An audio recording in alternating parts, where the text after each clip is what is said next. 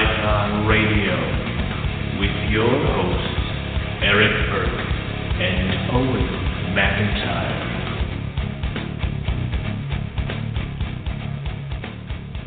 Good evening, everybody. It is another episode of Morelia Python Radio.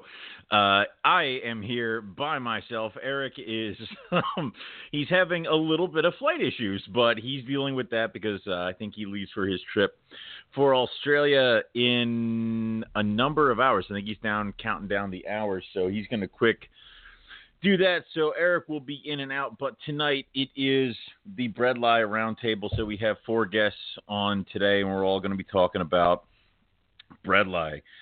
Real quick, I did have one announcement that Eric asked me to make, and that was sent over to us by our friend Travis. It is about a friend of his daughter, Trinity Favza, I probably butchered that, apparently sent a letter to the governor of Michigan to declare it Amphibian Conservation Week for the state of Michigan. And apparently they're going to do a bunch of stuff with that. And they asked you guys to go check out the Instagram page Action for Amphibians to find out more news about that, especially if you're in Michigan. So I hear you breathing. Are you still here, Eric? Yeah, I actually was just going to stop in real quick and, because I'm on hold now with the airline, so I'm on hold. No worries. I'm going to be in Australia, but it's just a matter of working out some things. I had, some flights once we got there, et cetera, et cetera. So, yeah it's kind of crazy. So I'm going to leave you to it, man. And, it's a terrible idea. Every time that happens, it's a horrible situation. But anyway. Right now I see Ralph, Austin, and Casey on the line. I don't see I guess the only one we're waiting for is Mr. Mutton. Fashionably late, as always. Unless, he might call in at 9:15, which he usually is. But I'm going to click you on with these guys, and you can get going. Cool. And I'm going to go back and, I'm sorry, hold please. And I'm going to go back to try to straighten out these flights. So go do stuff. Jesus. Right. All right. Here you go. All right. Go ahead. See. Here's Ralph. Hey, Ralph. Austin. Hi, Ralph. Hey, guys. And Casey. There you go. And Casey. Everybody's here. Hey. Hi, guys. I'm sorry. Eric's bopping around doing his Australia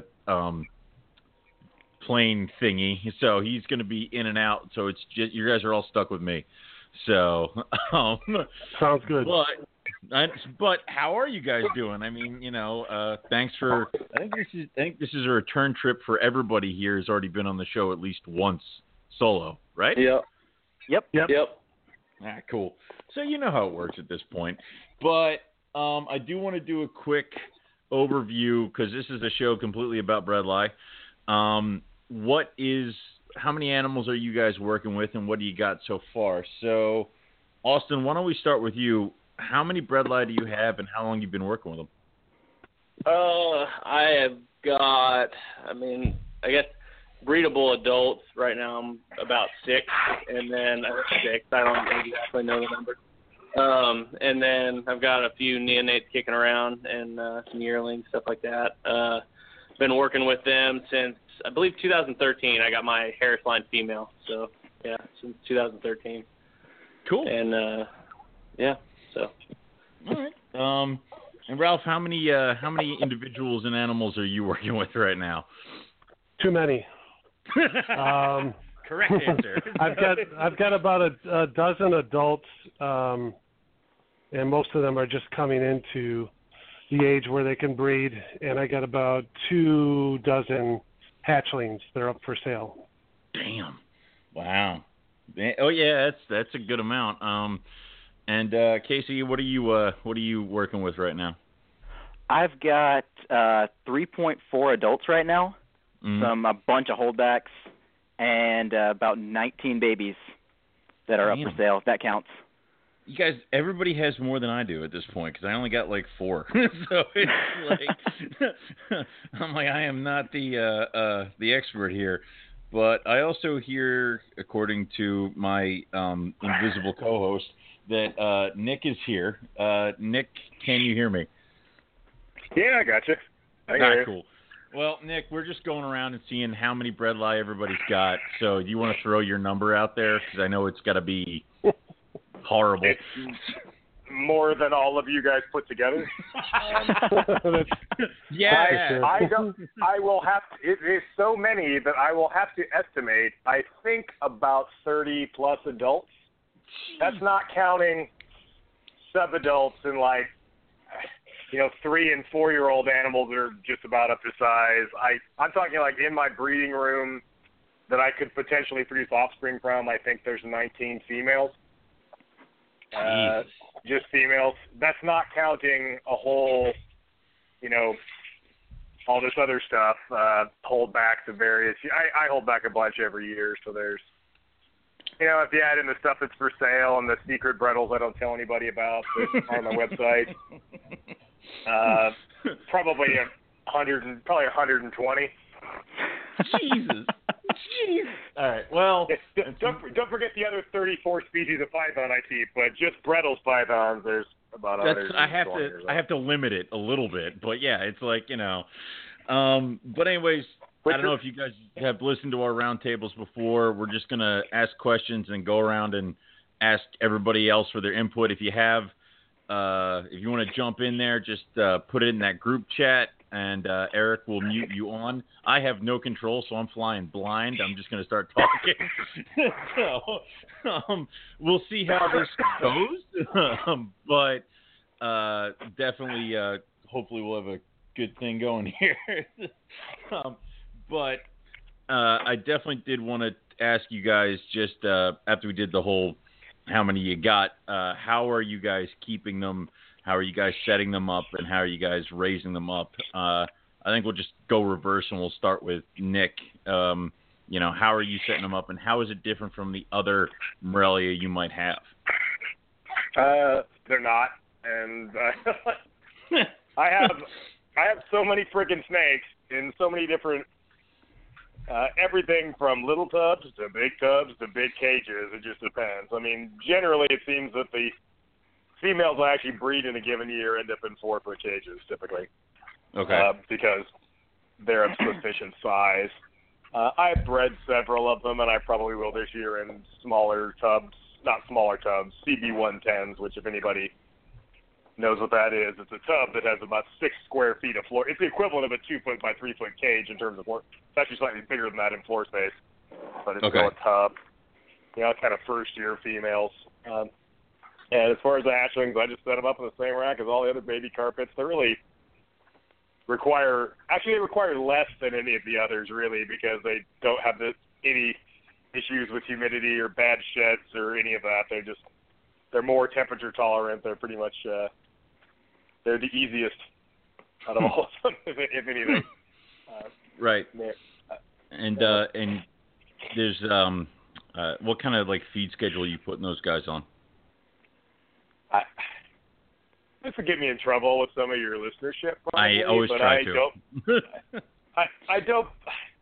The hobby has really changed a lot, and a lot of people are very well-meaning, but they're well-meaning kind of goofballs, and they believe in nonsense. And you see it everywhere you look on social media. People believe all manner of things that are just, I don't. And one of them is like a snake feeding schedule. It's like, you want to screw your snake up badly, establish a really detailed feeding schedule. It's like, this is nonsense. Like these things are living in I think some people, I swear, they think they're living in some, in a plastic tree somewhere on a hermetically sealed and completely sterile perch, eating captive bred rodents that are free of parasites and living in immaculate conditions. Because inside that tree hollow is a nice layer of, of natural bedding or newspaper or something. Apparently, it's like, these snakes live in a dirty-ass tree, in a dirty-ass hole, in a dirty-ass rock crevice, and they are half-starved, and they eat some scraggly, half-dead mammal that's as bad, is even worse shape than they are, and they do just fine. They don't get to eat every Tuesday. That's insane. They don't eat the same size thing. They eat whatever the hell they can, whenever the hell they can eat it, and oftentimes that isn't very much and very often. So I think, the people that have the hardest time are people that are worried about, should I feed it a 100-gram rat? I don't even know what a 100-gram rat looks like because I've never weighed a freaking rat in my life because that's insane. I'm Iran rats. Like if the snake can choke it down, sometimes it's a smaller meal, sometimes it's a larger meal. And the other thing is that individual animals, just like individual people, have different metabolic rates. Their ability to process this stuff. You'll see this with animals in the same clutch. Where I feed all the babies, I'm doing it right now while we're talking. I'm literally feeding snakes right now because I have to multitask. Thank God for Bluetooth earpieces and stuff. You'll feed all the baby room. It takes me a day and a half. They're all getting fed the same thing on the same days once they're established. And you'll see animals sitting side by side from the exact same clutch. You feed them exactly the same thing, exactly the same size, and exactly the same quote-unquote schedule. And one grows half again as fast as the other one does because it's just slightly, better at converting calories into growth. So you have to kind of tailor it to, especially when animals are adults. Otherwise, you're going to have big, fat, obese snakes. Some snakes need a little more. Some snakes require a little bit less, and eventually you kind of get in tune with that, and you feed them enough. But enough is not a static sort of thing. If I told somebody if I told you what I feed my adult snakes, people think I should be arrested for animal cruelty for starving them. It's like a male Bredl's python at my house probably literally eats about 8 times a year. A year. Okay. That's it. And it's nothing bigger than a weaned rat. 8 times a year. And you know what? They live forever. They breed like crazy. It works. That's I'd be shocked if they ate more than that in the wild, for that matter. They just don't. It's just, like about every 3 weeks or whatever for the months they're feeding, and then there's like 4 months where they don't eat at all. And then on to that. I'm getting ready. I have stopped feeding all my stuff this week. I will not feed any of these guys till like April. It'll be like April before they see a rat. And they're just fine. So you're right on. Yeah, you're right on the thing. No feeding schedules. But hey, you got to get on to somebody else now. That was a great answer though. But all right, Casey, how do you set your guys up? I'm just gonna go ahead and say that answer about feeding made me feel a lot better. I was afraid everybody was gonna say they fed theirs once a week. Makes me feel better. Okay. It's all right. Moving on. But I do 4-foot cages for my adult females. Males, I do 2x3s. I don't heat my room. Like my room's in a pretty cold basement. It ranges between like 74 Fahrenheit to like 64 Fahrenheit, which seems to do pretty well for this species. I give them a hot spot during the day of like 88. 13 hours during the summer, 8 hours during the winter. Babies, I keep them in 6-quart tubs. I think that's the word for it. I don't know tubs that well. That's fine. I mean, that's the general one. Yeah, and then I have 24 by 18 cages for like yearlings on to adults. Okay, do you and I'll do like shelves and perches, stuff like that. I've noticed the really big ones don't like to perch much. Right. Do you find the yearlings like the cages a little bit more than say like a 32-quart tub? Yeah, they really like to perch a lot more, especially when they're small. You go in there at nighttime. Especially, I like to have a day and light cycle too. It seems to really help my animals out a little bit. And you see a complete difference in activity level between when it's dark and when it's light. As soon as those lights go off, those things are moving around the cage like crazy. When during the times when the lights are on, there's no movement at all, which is pretty much expected. And I mean, obviously, you can see on your guys that when they have direct light, or say if it's summertime, aren't they a little bit brighter than say on wintertime? Yes. When I came back from Australia earlier this week, I went in and looked at the Bredl's pythons, who have been on a 8-hour daytime schedule for like a month now, and they're significantly darker than they were when I left.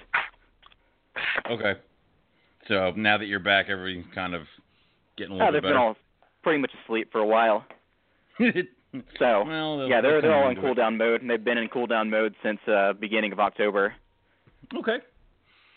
All right. So, Ralph, how do you set your guys up? Pretty much the same. My snake room is my living room. It's probably the only difference that I have. And I treat the bredli just like I do all the Morelia I have here. Probably the only difference is I pick walls that are outside walls. So I'll try and get the room down to 68, so everybody's around 69, below 70. But the bredli are up against walls that probably take them down to low 60s. So the placement, I do have a very sunny room, so I see exactly what Casey was talking about. At dusk, they start getting real active. At night, they're active.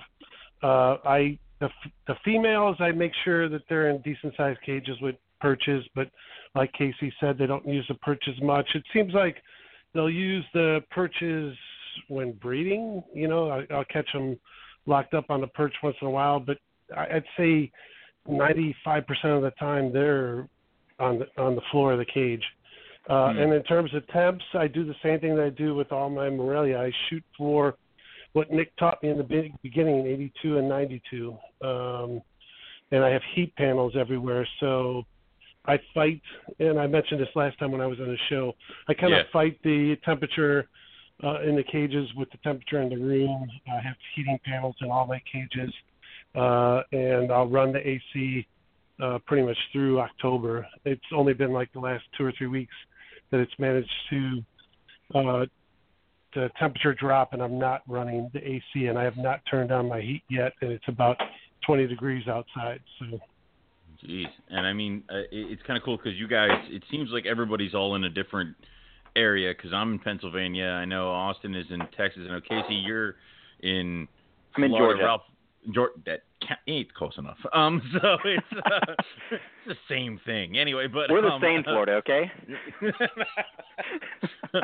All right. Ralph, where are you at? I'm in Illinois. I'm just outside Chicago. Okay. And we had a really good. I'm excited about this year, and I hope it's going to pan out in the breeding. I've had good luck thus far, but I hate the falls and winters where it's still warm at this time. Last year in November, it was still warm. This year we had a fall.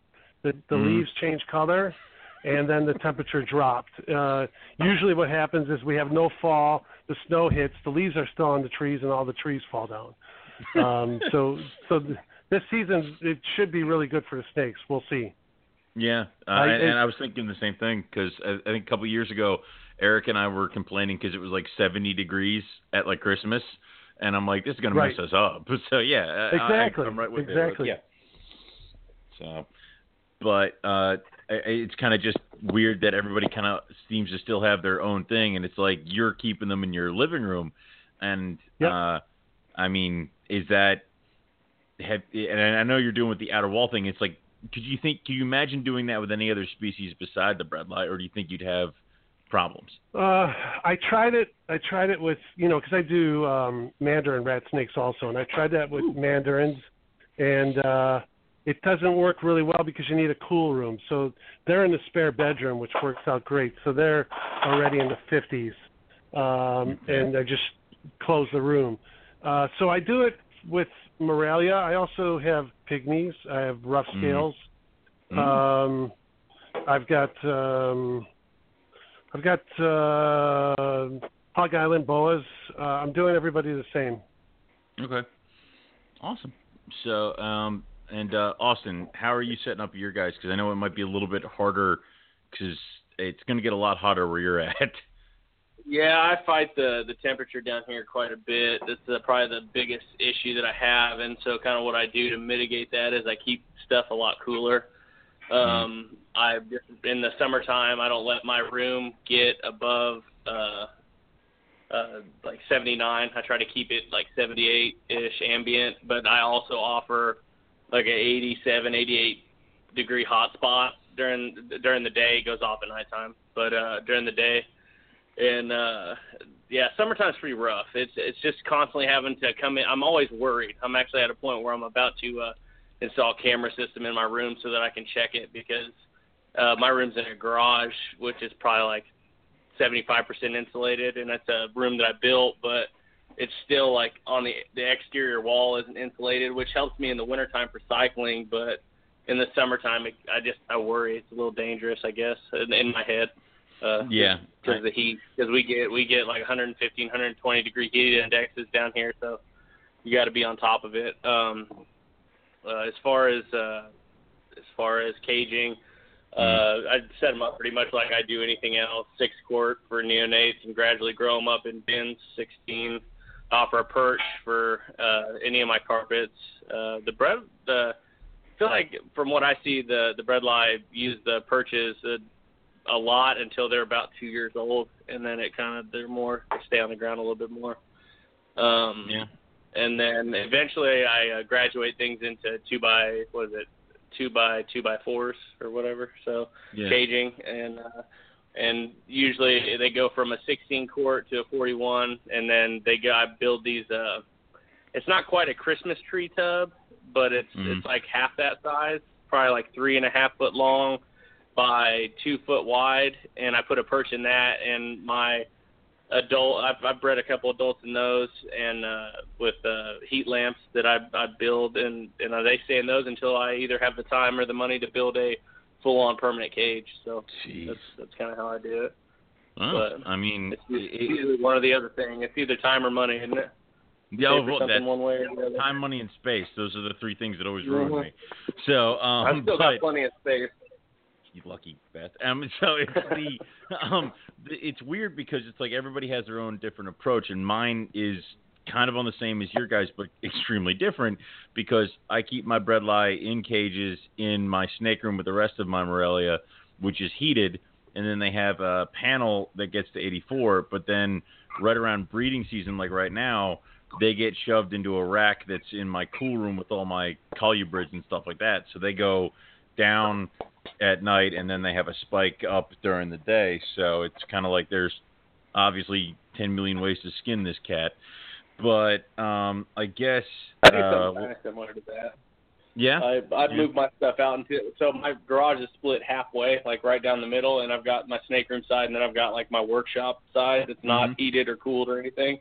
And in the wintertime, I take those big half Christmas tree tubs, and I move everything out there that's going to winter, and they get a heat lamp and good luck, and that's what they deal with. They deal with whatever the temperature is out there. And it's funny because I brought this past weekend was the White Plains Reptile Show, and I brought my bredli with me, my big female as well as the babies. And I was asked a question: is that if they do have a larger winter drop, does that affect, how much you feed them, and also do you subject the babies to the cooler temps immediately? So I'm like, do you kind of treat babies just like you do adults when it comes to these temperatures? Austin, what do you do?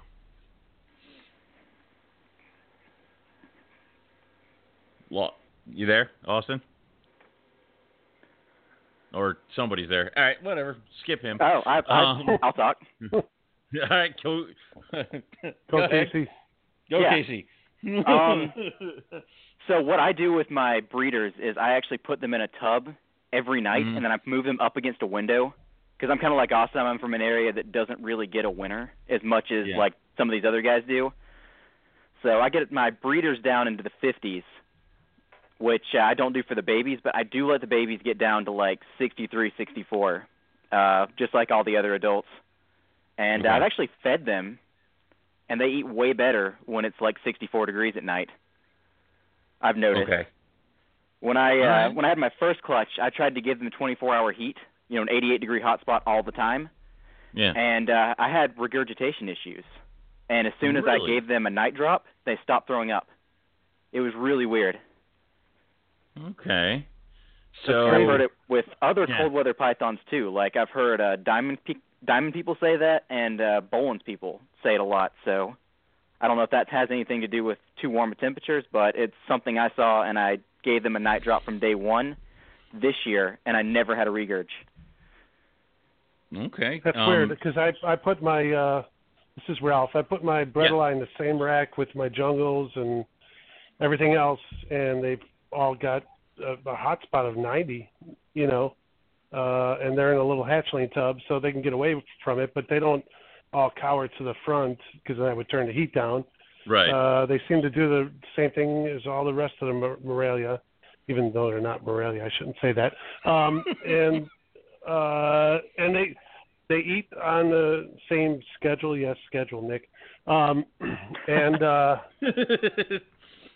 Yeah, I'm a spreadsheet guy. I'm a programmer for a living. So if there's no numbers and there's no chart, I freak out. But I always picture the fact that if I don't have a feeding spreadsheet, which I know is a total pain in the ass, and nobody would ever do that except me, that there's going to be a snake that never ate. You know, it's going to be dead in the tub because it's a hatchling that never ate. But if you feed all the hatchlings on the same day, there's no chance of doing that. But I've got so many, for me, you know, where I feel like I have a lot of snakes, even though I don't compared to other people. I feed just a few snakes every night rather than feeding everybody on Mondays or something. So, but going back to where I put myself in the conversation, I treat them exactly the same. It's kind of crazy that you get regurgitations at 80 and then you do. So Casey, do you do a night drop year round or just? Yeah, drop them down to whatever the room temperature is. Okay. But keep in mind that was only one time I had those regurgitation issues for a couple weeks. Right. And that was also for the first couple feedings, so, you know, it might have just been that fresh babies were a little too right. So you do a night cycle. You do a night cycle on all your bredli, regardless of their age, every night year round. Yeah. Yeah. Awesome. My room's probably a lot of money. 64 right now. Yeah. It probably helps with like the as we electric speak. bill. Yeah. Damn. So that's awesome, and I like how it's a little bit of a different thing. Nick, do you treat your babies like you treat the adults? Same temps, same everything? No, at this point, well, like everything goes from simple to more complex over time, whether that's, you know, economies or biological symptoms or snake rooms. It all just gets bigger and bigger and more elaborate. And a couple of years back, I had to finally, my building was not big enough, so I had to add on a secondary baby facility just for housing juveniles and babies. So they're not even in the same building as the adults anymore. And I built it with like subfloor heat, so the floor just warms up and it just stays 80 odd degrees in there. I use intentionally inefficient back heat in baby racks. Because I don't want to overheat them. There's a fine line. Some species, if you don't get them a hot enough hotspot, they won't eat for crap.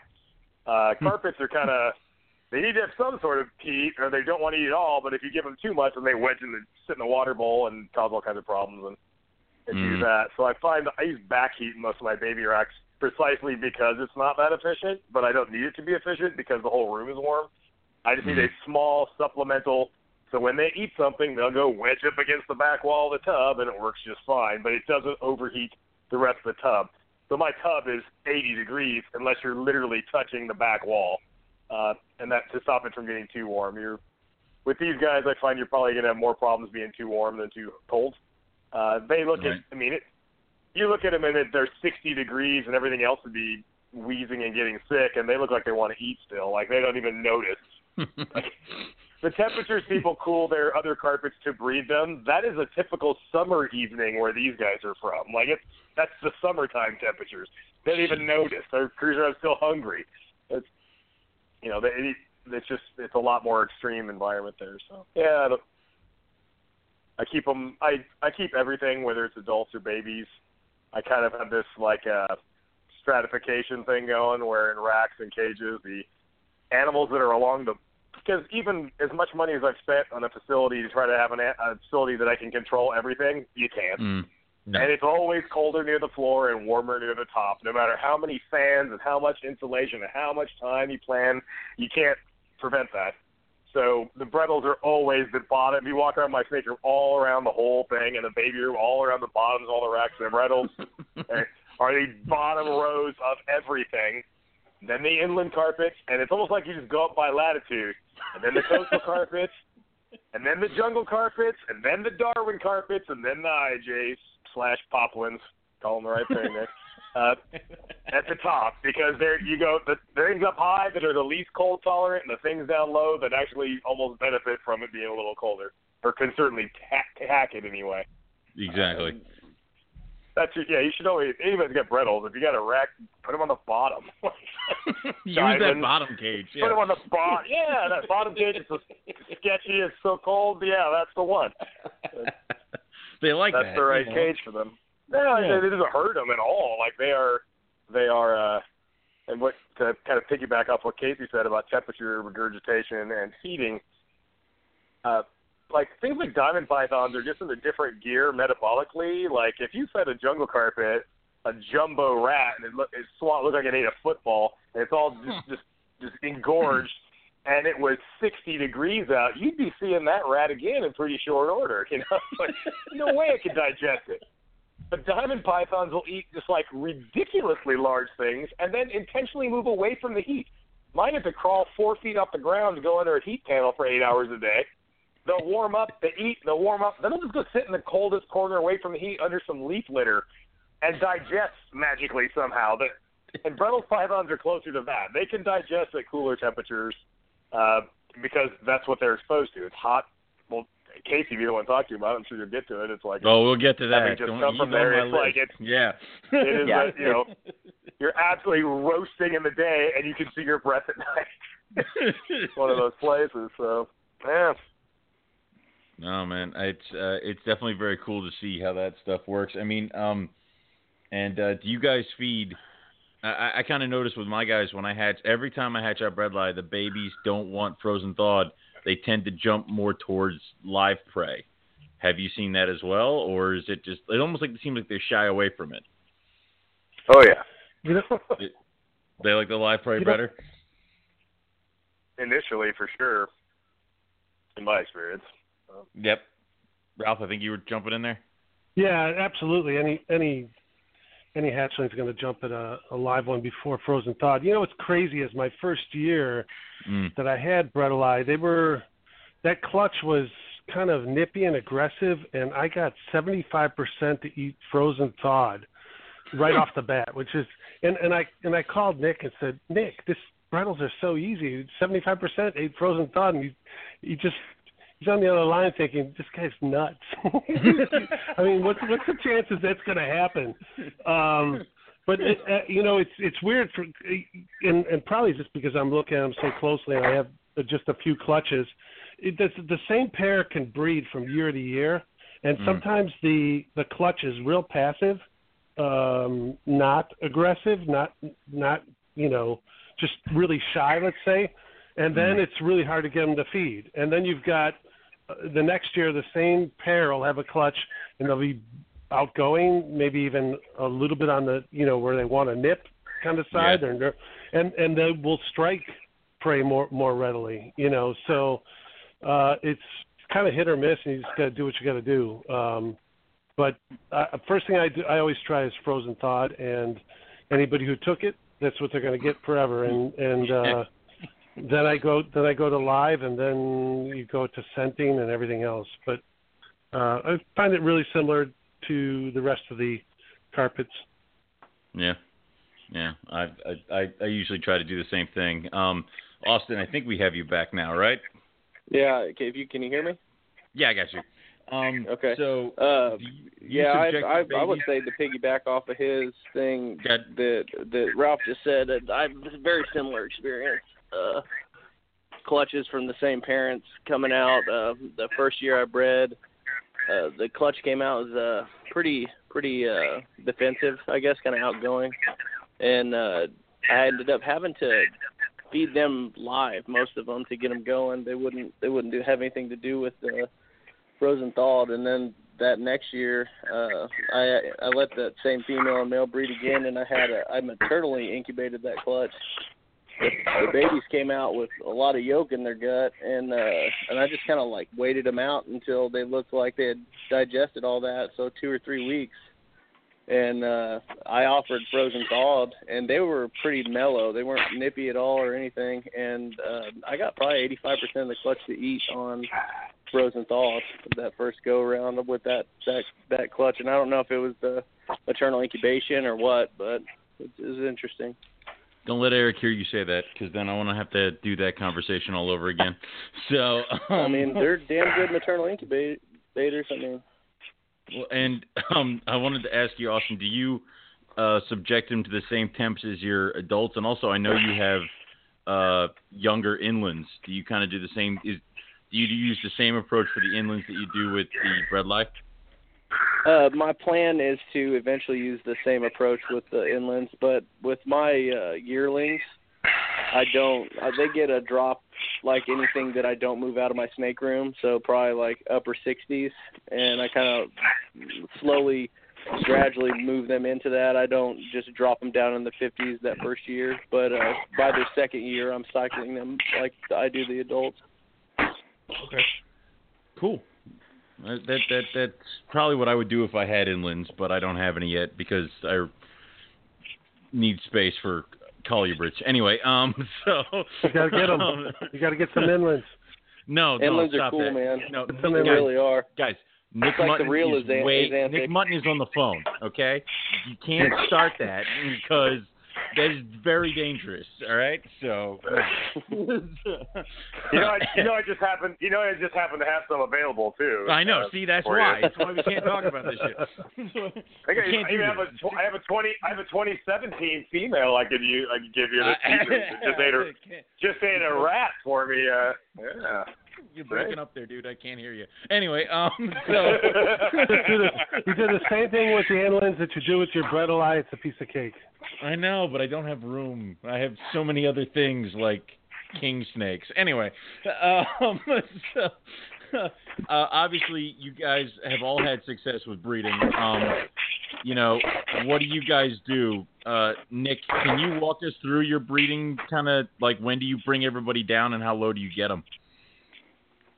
I just started this process yesterday. Okay. I see people already having things ovulating and breeding. I know, right? I haven't even started doing anything yet. Like, you kidding me? Like, I've sometimes waited until January 1st to start cycling. Like, you kind of get to choose when winter is. So, make it real simple because there's about a million ways to do everything. As you listen to the different opinions and views, turns out there's a lot of ways you can be successful. Yep. What I do is what I have always done because I cannot beat the success rate that I typically get, so why would I change anything? If it's near perfect, leave it alone. That works fine. I cycle my entire building for 4 months, sometimes 3.5. I basically gradually step the nighttime temperatures down over the course of a month. At the end of 30-odd days, my daytime temperatures are still about 82 ambient, and it's about 68, 70 at night. So basically 3 degrees a week to kind of gradually let them acclimate to the cooler temperatures. The Bredli pythons, that isn't enough because at that degree, that's still summertime for them. They don't know. I then take them out of my snake building because there's no corner in that building that is cold enough. And I put them in the spare bedroom in the house where I keep my diamond pythons, and I open the freaking window. Keep in mind, I'm almost in Canada, so it gets... if I'm lucky, it'll get down into the mid-50s. Like that, it's hard to get it any colder than that, but it doesn't matter. As long as you don't need to get into the 50s to breed these guys. You certainly won't hurt. And there was somebody, I can't remember the name of the guy, I sold him a surplus adult because sometimes I have so many of these things. Obviously, I got to sell off an adult here and there. And he had bred them, and I bred them, and he cycled them down to like 45 degrees or something. Oh ridiculous. My God! Like, I've done that. I'm like, dude, that's not necessary. Yeah, I'm like 42, 45. I'm like, woo! And they're fine with it. It is not necessary. I don't want anybody listening to this to think that they need to do that. It's just to say that it won't really hurt them if you do. I found that getting into the low 60s seems to be the sweet spot. Anything below that is, if it gets colder than that, so be it. But it's not really essential or anything. But it certainly won't hurt them. But is anybody I know, Nick, you have a bunch of really cool projects. Are you ever a little gun shy? Because this is my first year working with Stonewash, and I'm like, I'm gonna now put this python down to 60 degrees, and everything in my head is don't do it. They don't do well down there, but it's a bredli. It can handle it. But I mean, you ever get a little bit gun shy about this, or maybe when you first started about dropping them down? Nope. I'll say I do. You do? I absolutely.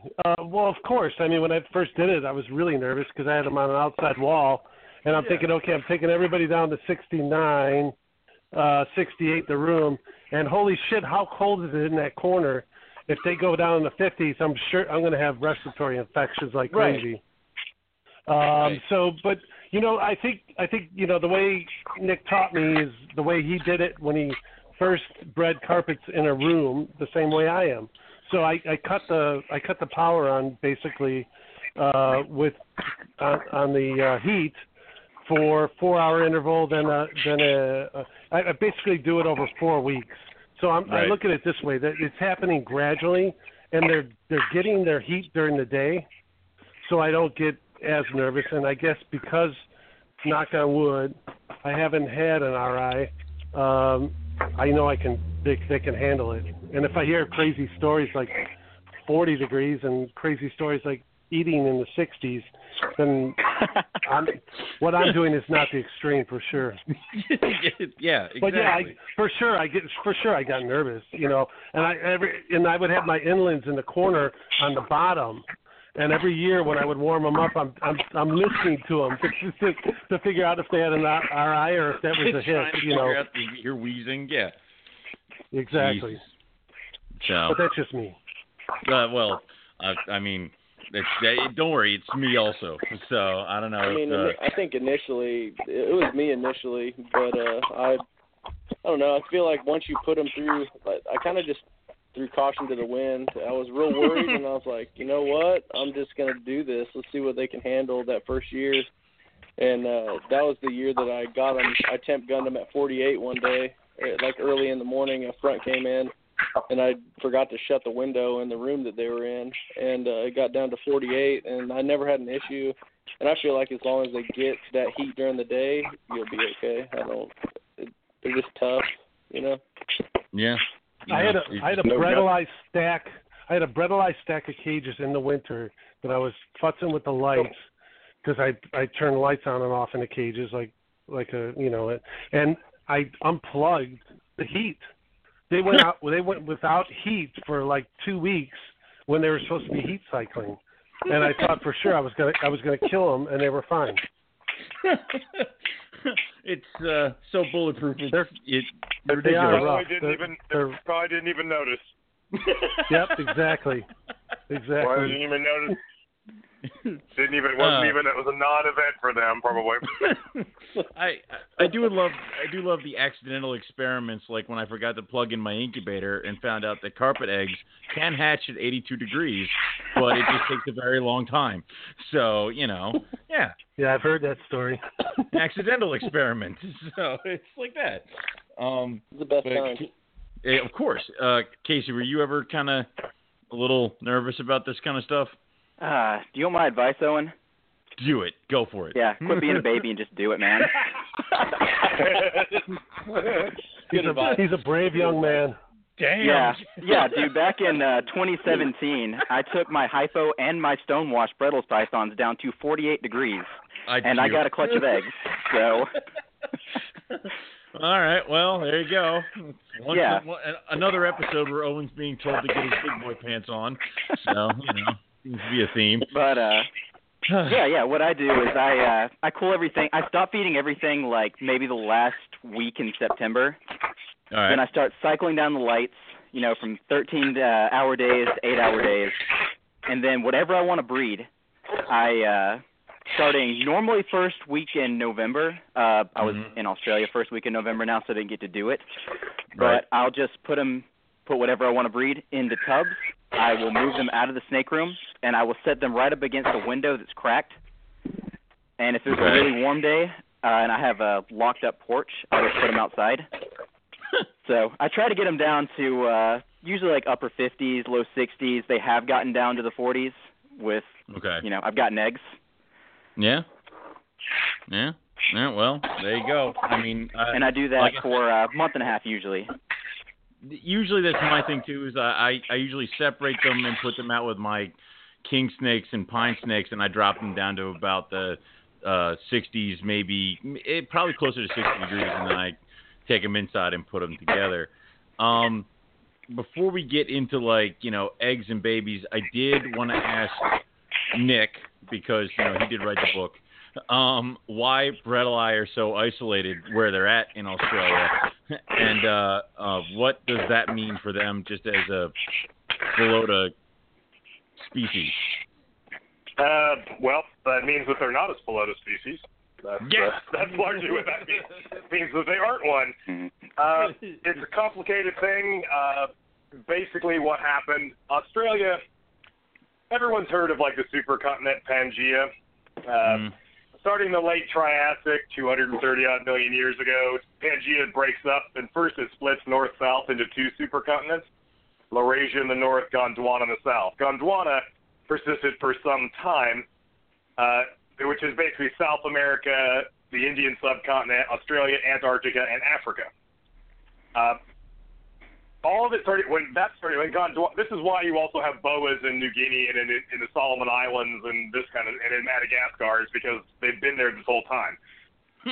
They didn't swim to get there. They were just always there, and the ground underneath their feet drifted that far. What happened, the last two continents that we would recognize today that split apart from each other were Antarctica and Australia, which remained joined together for a long time. Then Australia broke off and starts drifting north, which then created the circumpolar Antarctic current. Circumpolar current that is why Antarctica is frozen, because prior to that point there were forests in Antarctica and lakes and shit. So Australia starts drifting north closer to the equator. It's a long ways from the equator when it starts this trip, but the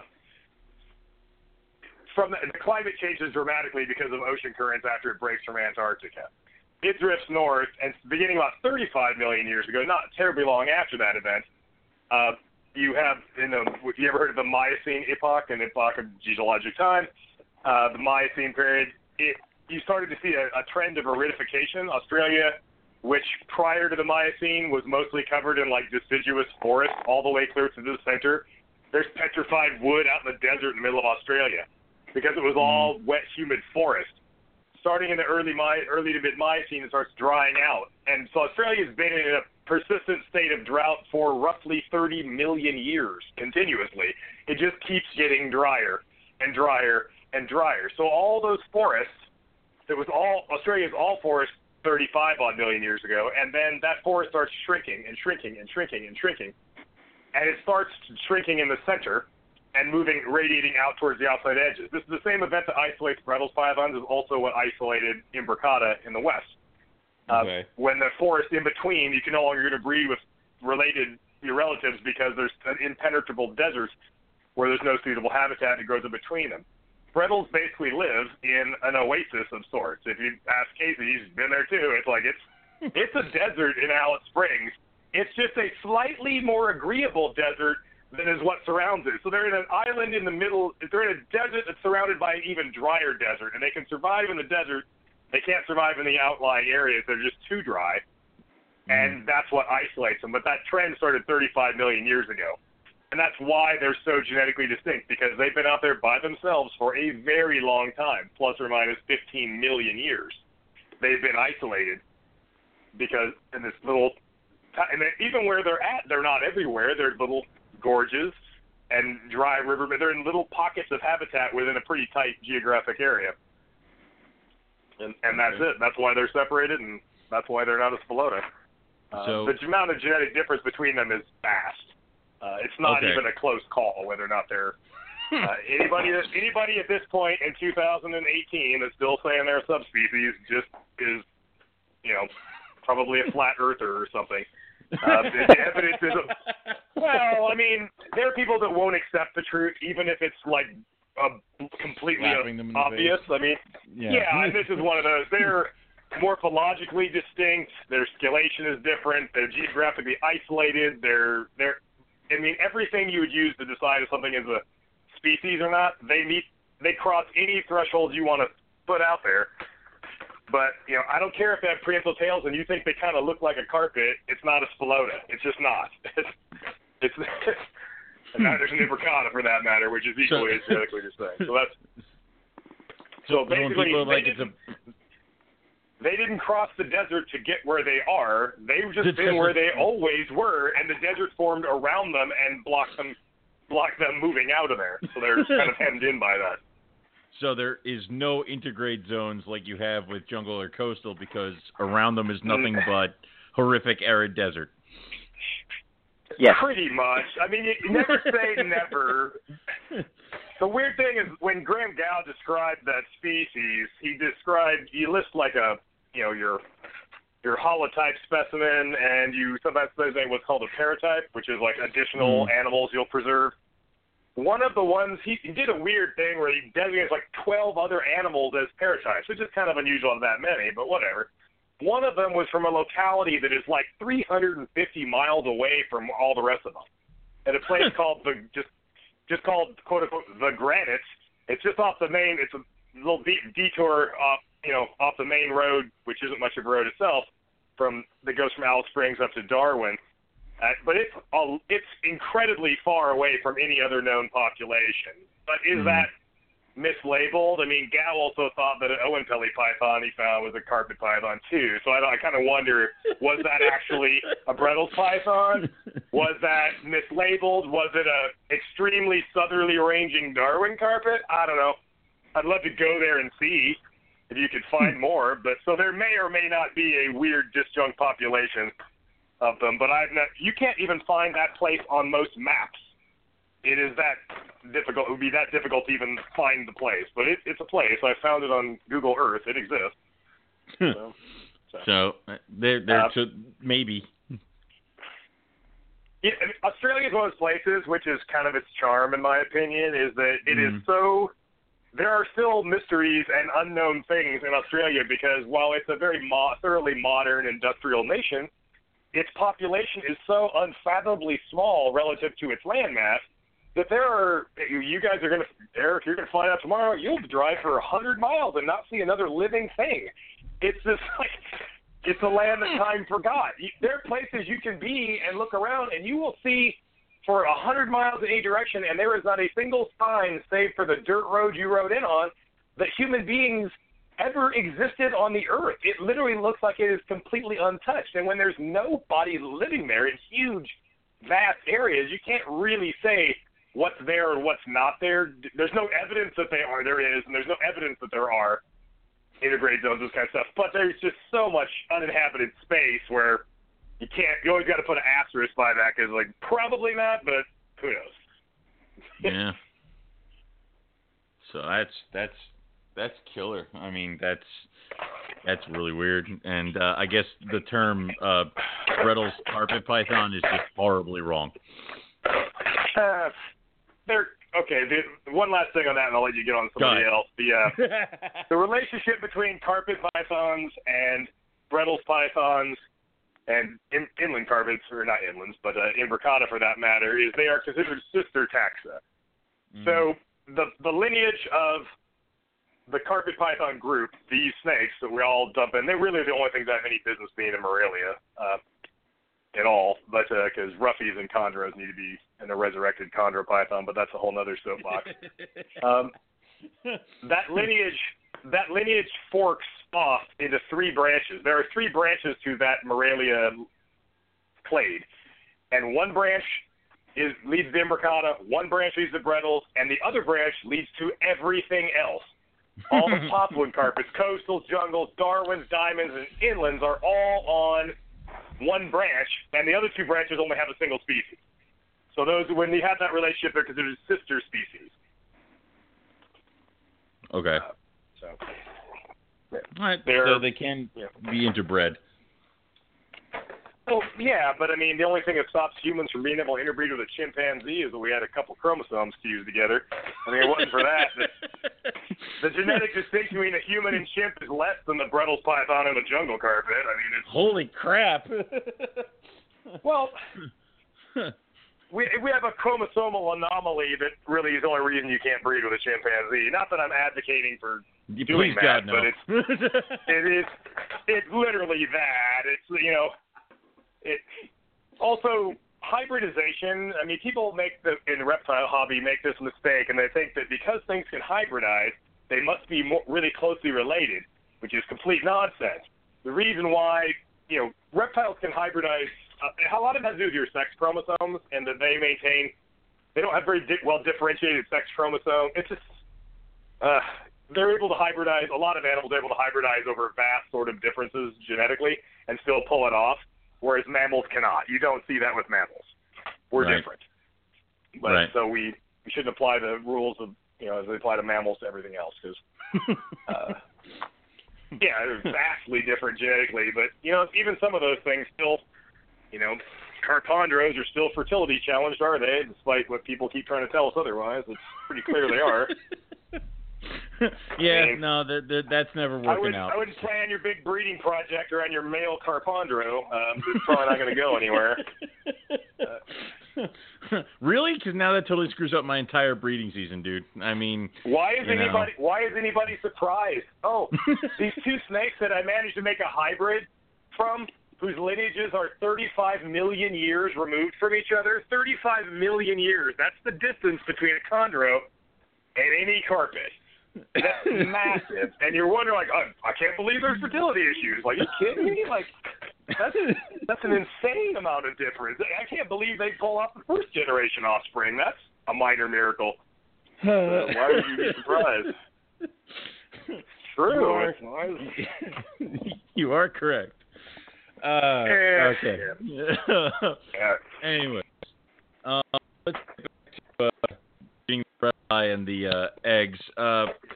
Ralph, how do you set up your eggs? Have you ever done maternal incubation, or are you strict artificial? No, that's one of those things that you talk about fear. That's one of the things I fear. Well, let's put it this way. I've only done bredli for 3 years, so I could have, and there's other snakes I could have. I just haven't. I'm just afraid to beat up a female like that. I feel bad for any of my snakes that haven't eaten, through the winter, and I would feel even worse But I've seen it, and I know it's successful. I know they're great at it, and it's like everybody says, it's the coolest thing to watch the hatchlings come out of the maternal incubation. But I have not done that. So basically, I probably don't have to do this, but I do nest boxes, and it probably just comes from the fact that I do Asian rat snakes that always have a sphagnum moss hide. So I do that for all my pythons.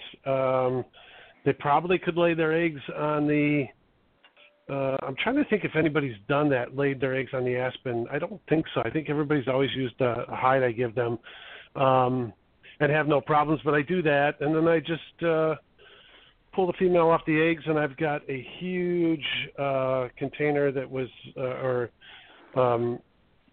cage that was made to it's a hospital cage for kittens, and that's my incubator, and it's probably way overly accurate and expensive, but I'm able to fit a whole bunch of egg boxes in there, and all the humidity's inside the egg box, not the incubator. So every year I take the boxes out and I'm done. There's nothing to do with the incubator. It's pretty much dry in there. I throw it in storage and I pull it back out when I need it. That's how I set up my eggs. Okay. And you said, and I know you mentioned bedding is aspen, so you do straight aspen throughout the cage and then just, I guess, moss inside the hide box? Exactly. Okay. Same sphagnum moss that I get for the Asian rat snakes. I'm familiar with that. I have my Chinese king rats have it in their hides. So yep. But yeah, awesome. Have you noticed anything about the hides? Like, are the females pretty good about putting them in there, or are they kind of reluctant to maybe drop a clutch inside that bin? Yeah, there's been a couple times where I was afraid that they weren't going to take to it. Like, I would just get lazy and put it in there too late. But I can't remember anyone ever not laying in one of those containers. Even some of the other snakes that I bred in tubs, they take to the moss. So I haven't had that happen. Okay. That's awesome. I know with my even if they have slugs, they're still everything's in the container. The slugs are just pushed aside. Yeah. It's nice of them to put it all in one spot. I mean, Yeah, exactly. It's I think I had issues with my coastals. Is they would put it on the newspaper, or they would go underneath the newspaper, and then I gave them hides that I didn't have to. It's a bin all on its own, so if they're in the hide, I don't necessarily have to pull them out or move and expose them. When I go cleaning, I can just pull the whole hide out with them in it. And that seemed to be what clicked, is that's when they started laying in them, I guess because they probably felt more secure. Is that, can you do that with your stuff? Yeah, I think so. And it makes it a lot, every time I pull out these lay boxes, nest boxes, I think, I'm just creating more work for myself. But once the eggs are there, it's really kind of simple. I can put the tub on a table and take pictures, and I don't have to worry about trying to get a camera in a cage. That would be nuts, and then getting the snakes off of the eggs, I don't have, because I have cages that are probably about 8 feet high, that's the highest cage, and then cages that are on the floor, so I got to get on my knees to service those cages. I'm in an apartment, so I'm using every square inch I can. So if I had to reach down and grab a snake off or try and pull the eggs away from the snake while I'm on my knees, that would just be a pain in the ass. So it really works out. In the end, it's more work, but in the end, when I'm pulling eggs, it's quite simple. Work makes it a lot easier in the long run. Yeah. I think so. Austin, how do you set up for eggs as well as deal with moms and stuff like that? I mean, you were talking about breeding in those big, they're the Christmas tree tubs, right? Oh no. Austin, you again? All right, Casey, same question. What was the question? How do you set up for eggs, and how do you deal with moms? I mean, do you end up breeding? You breed in cages, right? I do breed in cages. Okay. So I have not done maternal incubation yet, just because my female refuses to wrap her eggs. She scatters them around the cage, and I pick them up. Yeah, it's great. Oh my God! I would love to try maternal incubation, but she doesn't want to. She's a crappy mom. Please take care of your babies. Yes. That's all I ask. But yeah, I'll give it a try one day. Okay. So for some of them, I use either cardboard boxes, or in a couple of my cages, I've got a those chicken incubators that are made out of styrofoam. Yeah. I have one of those that I just took the top and I cut a hole in it, so it's insulated and stuff like that. They seem to like it pretty well. They'll lay in that. I never thought about that because, I use those crappy-ass styrofoam chicken incubators for my first clutch of carpet pythons, but I never thought of it as They're way better hide than they are an incubator. They're a very good styrofoam box. That's pretty much it. All right. Well, whatever. That works. Then I just... Good. Oh.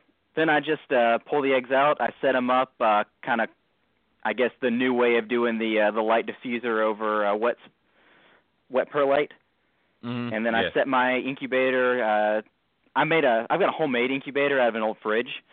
So I make my eggs. I set them over to 86 or 87. I don't do the 88 like most people do.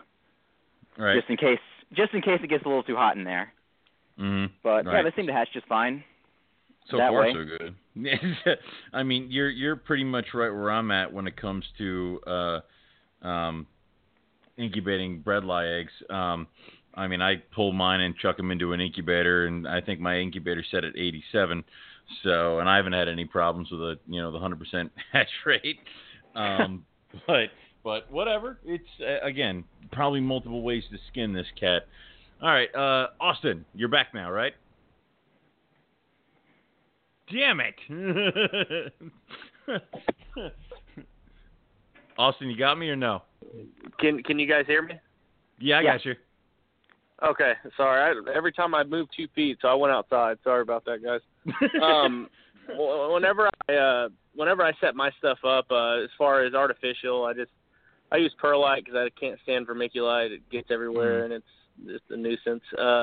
and I just put a crap load of water in there and put the light diffuser on top, and I'll throw it in. I've got a wine cooler that I converted into an incubator, and I'll cook them at about like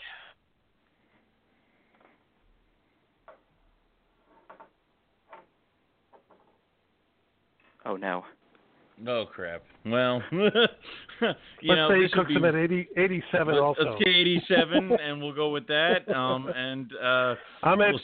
87. I'm at 87.5, and I use perlite also. 87.7. So see, it's not that hard. So, but when he comes back again, I want to ask him how he breeds them in tubs, because right now I got mine in 41 quarts, and they're 41 quart big ones, and there's no room for multiple bredli, but those Christmas tree tubs have always kind of intrigued me. Have you guys ever kind of thought about that kind of stuff? I've thought about it before, but I have not been able to get a rack made that would fit a Christmas tree tub. I do kind of use like hybrid rack cages where I've got like, it's a cage, but you can pull it out. So I've got like a radiant heat panel, and I've got the lights on it, but I can also, pull it out and clean it like a tub. For my males, at least. So I've thought about doing the Christmas tree tubs a couple times. Okay. Yeah.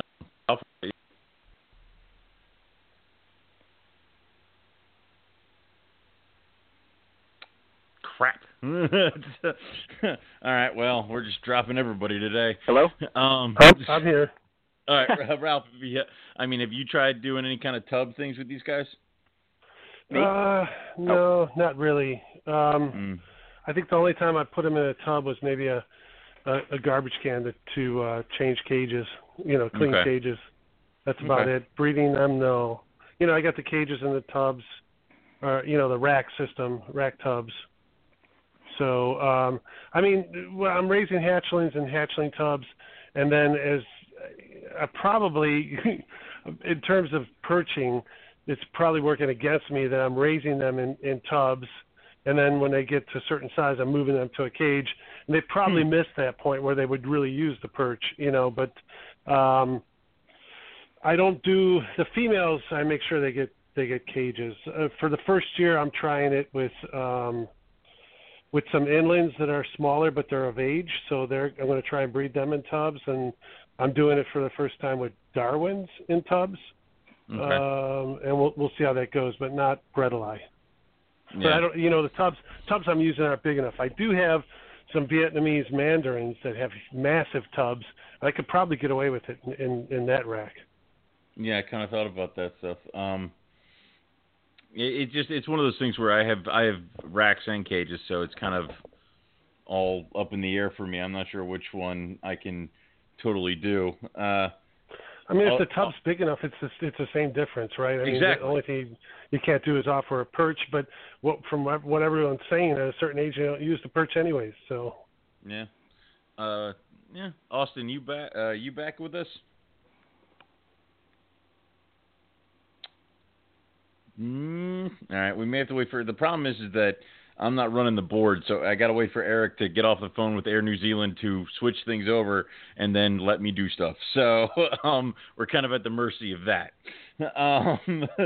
So we'll get Austin back on in a second.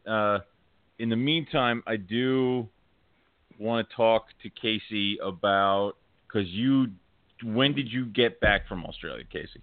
I got back November 25th, so it's not been that long. It has not been that long. So no, I'm still a little jet lag. It's okay. Thank you for coming on to this. It's all good. This episode. Can you walk us through what'd you do? Where did you go? Okay, so I was there for 20 days. Jeez. I flew into Sydney, and then from Sydney we kind of made a beeline for some of the national parks around there.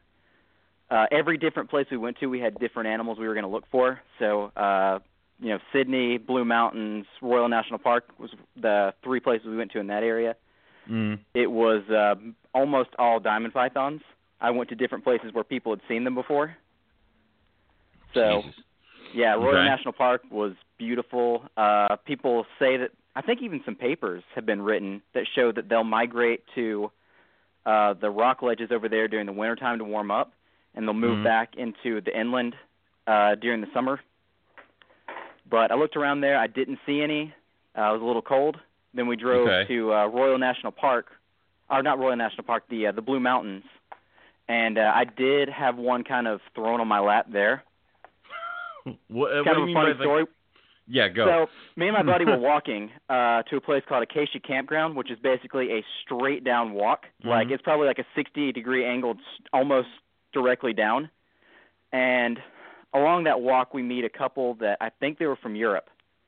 And they're like, hey, be careful. There's a point where you cross the river, and there's a big snake on this log.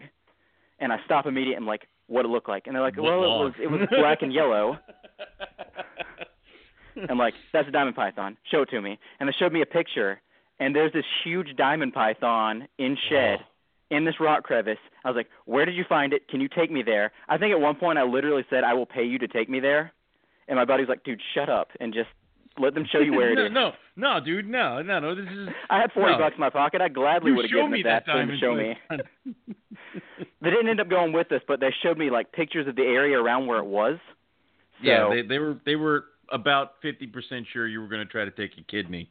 So, that's, but all right. So I start like running down this mountain, and my buddy who's a hiker at one point stops me. He's like, stop it. You're going to hurt yourself. You need to stop and get water and eat. Like, this guy's the only reason I'm still alive on this trip. I would have died of dehydration and starvation a long time ago. But eventually we get down to the bottom, and there's a part where the trail forks into 3 places, and we have not crossed a river yet. So I'm like, dang it, I don't know which way they came from. So we had to like pull out a map and look around. We found the one place where it crossed water. And this is like 2 hours later, so I'm like, it's going to be gone. It's not going to be there anymore. I'm going to miss out. We get to we find on the map, we walk up the trail, we start walking across the log, and right in that little tree hollow is a wrapped up diamond python. And it was awesome. It was so cool. That's cool. And we're talking like, this was not some like Sydney suburb like road cruise diamond python. This is an animal that like eats eastern water dragons and was missing chunks of its tail and like had scars up its body. Like this thing had been through the ringer. Okay. Yeah, I went back later that night. I recorded temperatures near freezing on the log it was at. It was cold there. Okay. But, yeah. Nick, have you been to where'd you say this place was, Casey? This was the Blue Mountains National Park. Sorry, I'm kind of like going to take a chunk of this episode to talk about this trip if you let me. No. Just kind of let me show you the highlights. No, it's but okay. Yeah, I'm going to suffer. I was hoping you would, Casey. I'm going to suffer because Casey's going to tell us about Australia, and then we're going to have a week off where I can cry, and then Nick or Eric's going to come back and talk about his trip to Australia. So this is really just daggers into my stomach. So, but go on. But no, you're asking Nick a question though.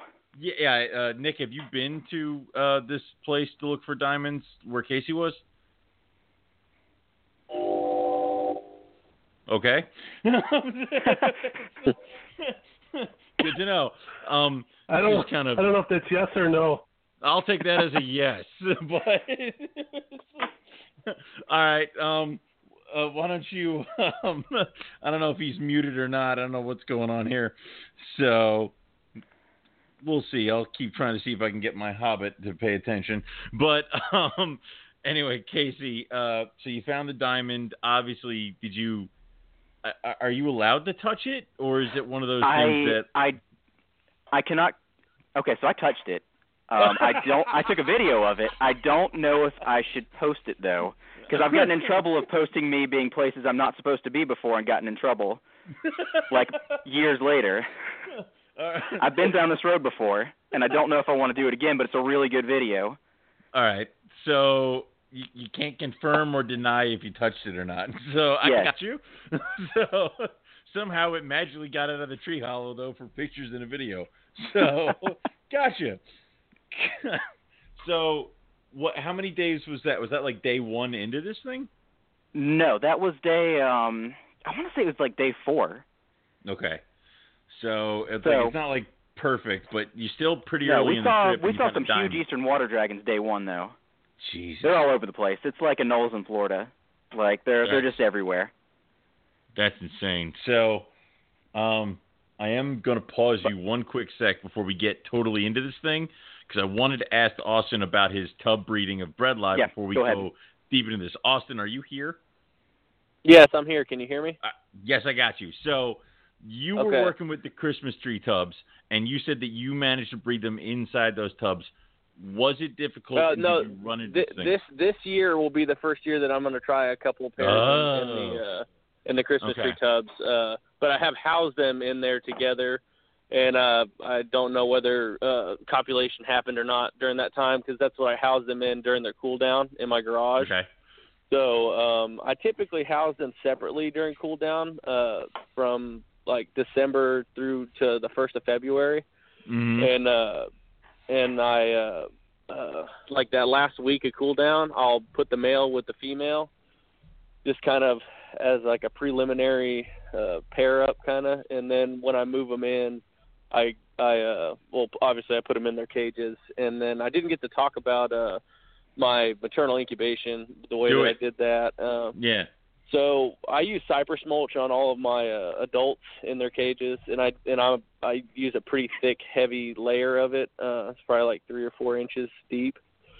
And so what I do is I just use a hide. It's like a pressed it's like those pressed plastic hides, but really, really large. It's massive because my females are pretty big. I've got a Harris line female she's definitely 8 foot, maybe a little bit longer than that. Yeah. And I don't power feed her. She's not. I mean, she just is big. They're just she's monsters. Not like obese or anything like that. She's just a huge animal. Yeah. And, how many eggs do you get? So how many eggs do you get out of an 8-foot snake?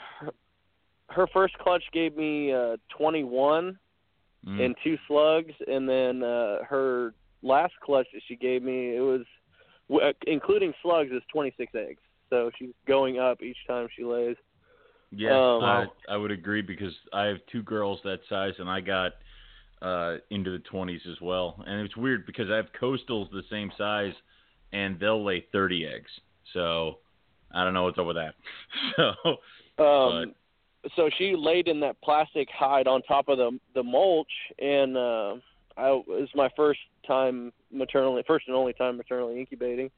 And I was like, okay, well, I'm just going to try this my own way. You know, I didn't use any kind of like lay box with a bottom or any sphagnum moss or anything like that.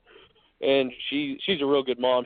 Every time she lays, she is a perfect beehive, and she coils them so well you can't even see the white. And so I was like, okay, and I just kind of let it ride. And the way that I dealt with humidity is I would just go in there with my little spray gun, and I would soak all the mulch in the entire cage, just spray it down like super soaked, but not any of the mulch that was underneath that hide. And I had, I guess you'd say, 99% hatch rate. I only lost 1 animal out of that clutch, and it was a fully formed animal that was dead in the egg. I don't know what the deal was. It wasn't moldy or anything like that. It just maybe it lost its egg tooth. I couldn't tell. So yeah. Sometimes, but I mean, I had awesome success, but I think I attribute that to her being such a good mom. You know, I didn't really do much. I just kind of made sure that the humidity was good. I put the boy in there, and that's it. Are you gonna have her do that again? I don't know if I'm still on the fence whether I'm gonna breed that female this year. She had last year off. She's definitely ready. She and honestly, that maternal incubation, because I said she's such a robust female, it didn't take a lot out of her. She didn't look like death or anything when she got off of those eggs. She looked pretty decent. But I went ahead and gave her a year off, and I've got a male that I could put to her. I just haven't decided whether I want to do it just for the sake of doing it, so I probably won't. Yeah. And I've got a LASIK line female that she's unproven, and then I've got a Forest line male that that's the Brettles project that I'm working this year, and I'll probably do it very similar to that one just because it's what worked. So. And if she's a good mom, I'll let her maternal. If she's not, then I can always artificial. I've got the incubator, so. That is true. And, you know, I'm just waiting for you to be like, and now the Papuan pythons get to try to breed. You know. That's a couple years out, man. They take some time. Well, that's good. I can have It time takes to some time. move, I guess, to a farm. But anyway. Can I ask Austin a question real quick? No, this is my show. You can't do any of those things here. Yeah. Go ahead. Shoot, man. Yeah. Have you ever weighed your babies, Austin? Because I've got a huge female too, and I've noticed her babies are way bigger than like the average from Nick's book. So I've weighed my babies. I've only weighed that first clutch. The last maternal I didn't. I wish I would have, because they definitely came out a lot bigger. I just didn't do it. I don't know why, but you know how those things go. But my the artificial babies, the artificial incubation babies that I did were in that range. Was it like 22 to 30 grams? Isn't that what it is in the book? Yeah, I think average is supposed to be 24, because I know my huge female lays like massive eggs, and they come out like 34 grams. I think my first clutch, the biggest baby was 28 grams. I honestly wish I had the data for you on the maternal, and if I do it again this year, I'll definitely weigh the babies, but I just didn't last year for some reason. That's all good. But, yeah. Awesome.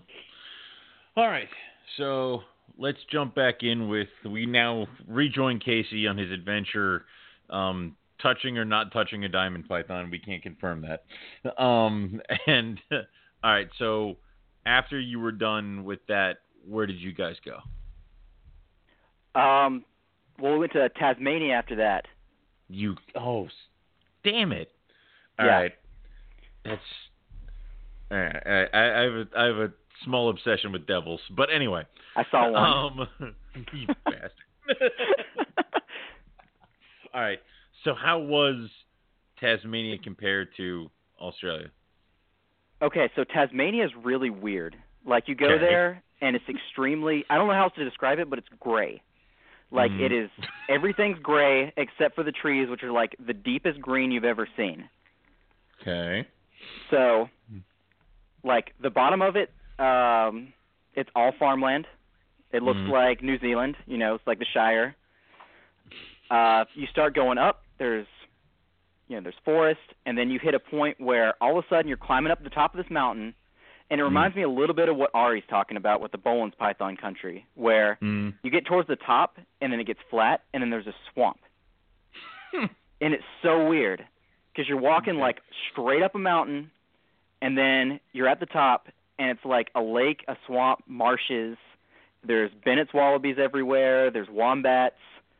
There's a really, like, it's really kind of strange there. All of Australia is like this, where, like, there were no hoofed animals, so the kangaroos kind of took over those niches, where instead of rabbits, you'll have, like, tiny little bitty wallabies. In Tasmania, they're called paddymellons. They look just like a rabbit. They act just like a rabbit. And then, like, you have these Bennett's wallabies, which are kind of like a mountain sheep. So you find them, like, way, way up in the mountains. You find them way down. And then you have, like, these gray kangaroos, which are pretty much like deer. And they're everywhere. They're all over the place once you get to a wild place. Okay. So yeah, we saw those guys. We saw some snow there, which I was not expecting in Australia. Yeah. Well, I guess because you're going the other direction where it's going to get colder because of how south you're going. Yeah. That was That's weird, nuts. too, because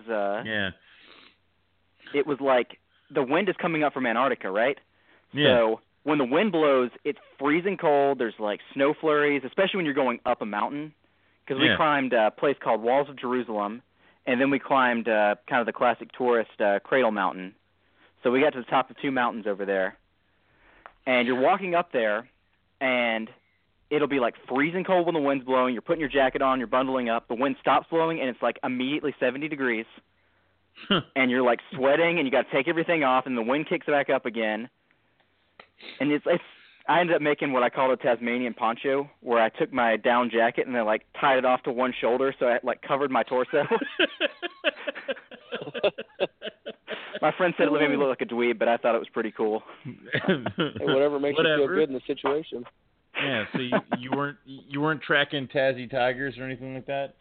Man, after being there, I think they're extinct. Like, I saw, like, how many animals that a Tasmanian tiger could clearly come out and eat, and nobody's seen one for 100 years. unless they're like way out in the southeastern part of Tasmania, which apparently like you can walk for 9 days and not see a house. Yeah, I don't know, man. I don't think those things are there anymore. I was disappointed because I was hoping I'd be there. Like, yeah, there's hope. I don't see it. So what you're saying is that if the Tasmanian tiger is officially extinct, that there's no way that there could be anything such as Bigfoot. Cool. Thanks, Casey. Oh, I saw Yowie out there. No, yeah, they're all over the place. No, we're moving on. We're moving on. That's totally real. Damn it. So, I mean, aside from the ruse and stuff like that, I mean, what else did you really kind of catch up in Tasmania? I mean, you said you saw the devil, which is, yeah, we saw one, and they're bigger than you'd expect. Like I thought they'd be like a little Jack Russell thing, but they're like a bulldog. Nah, dude, they're big. So, yeah, it's nuts. All right, so there's also Tasmania. a species of blue-tongued skink there, and I saw a dead one on the road, and it had just been killed. I could tell as soon as we pulled up to it.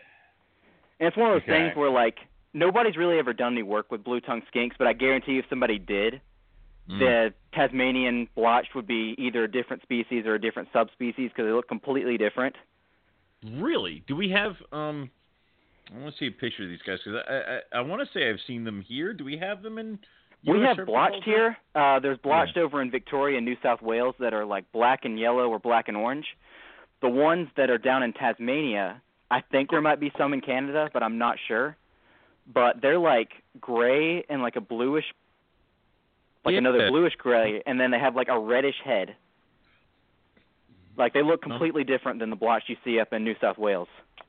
Yeah, that's cool. All right. So do you kind of see from going there that if there had been maybe some more research or some more projects or programs done that some of the nomenclature that we kind of hold true would be completely different right now?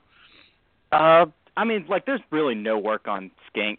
I think the skink community actually kind of gets on my nerves. I love blue-tongued skinks, but I don't like the blue-tongued skink people that much.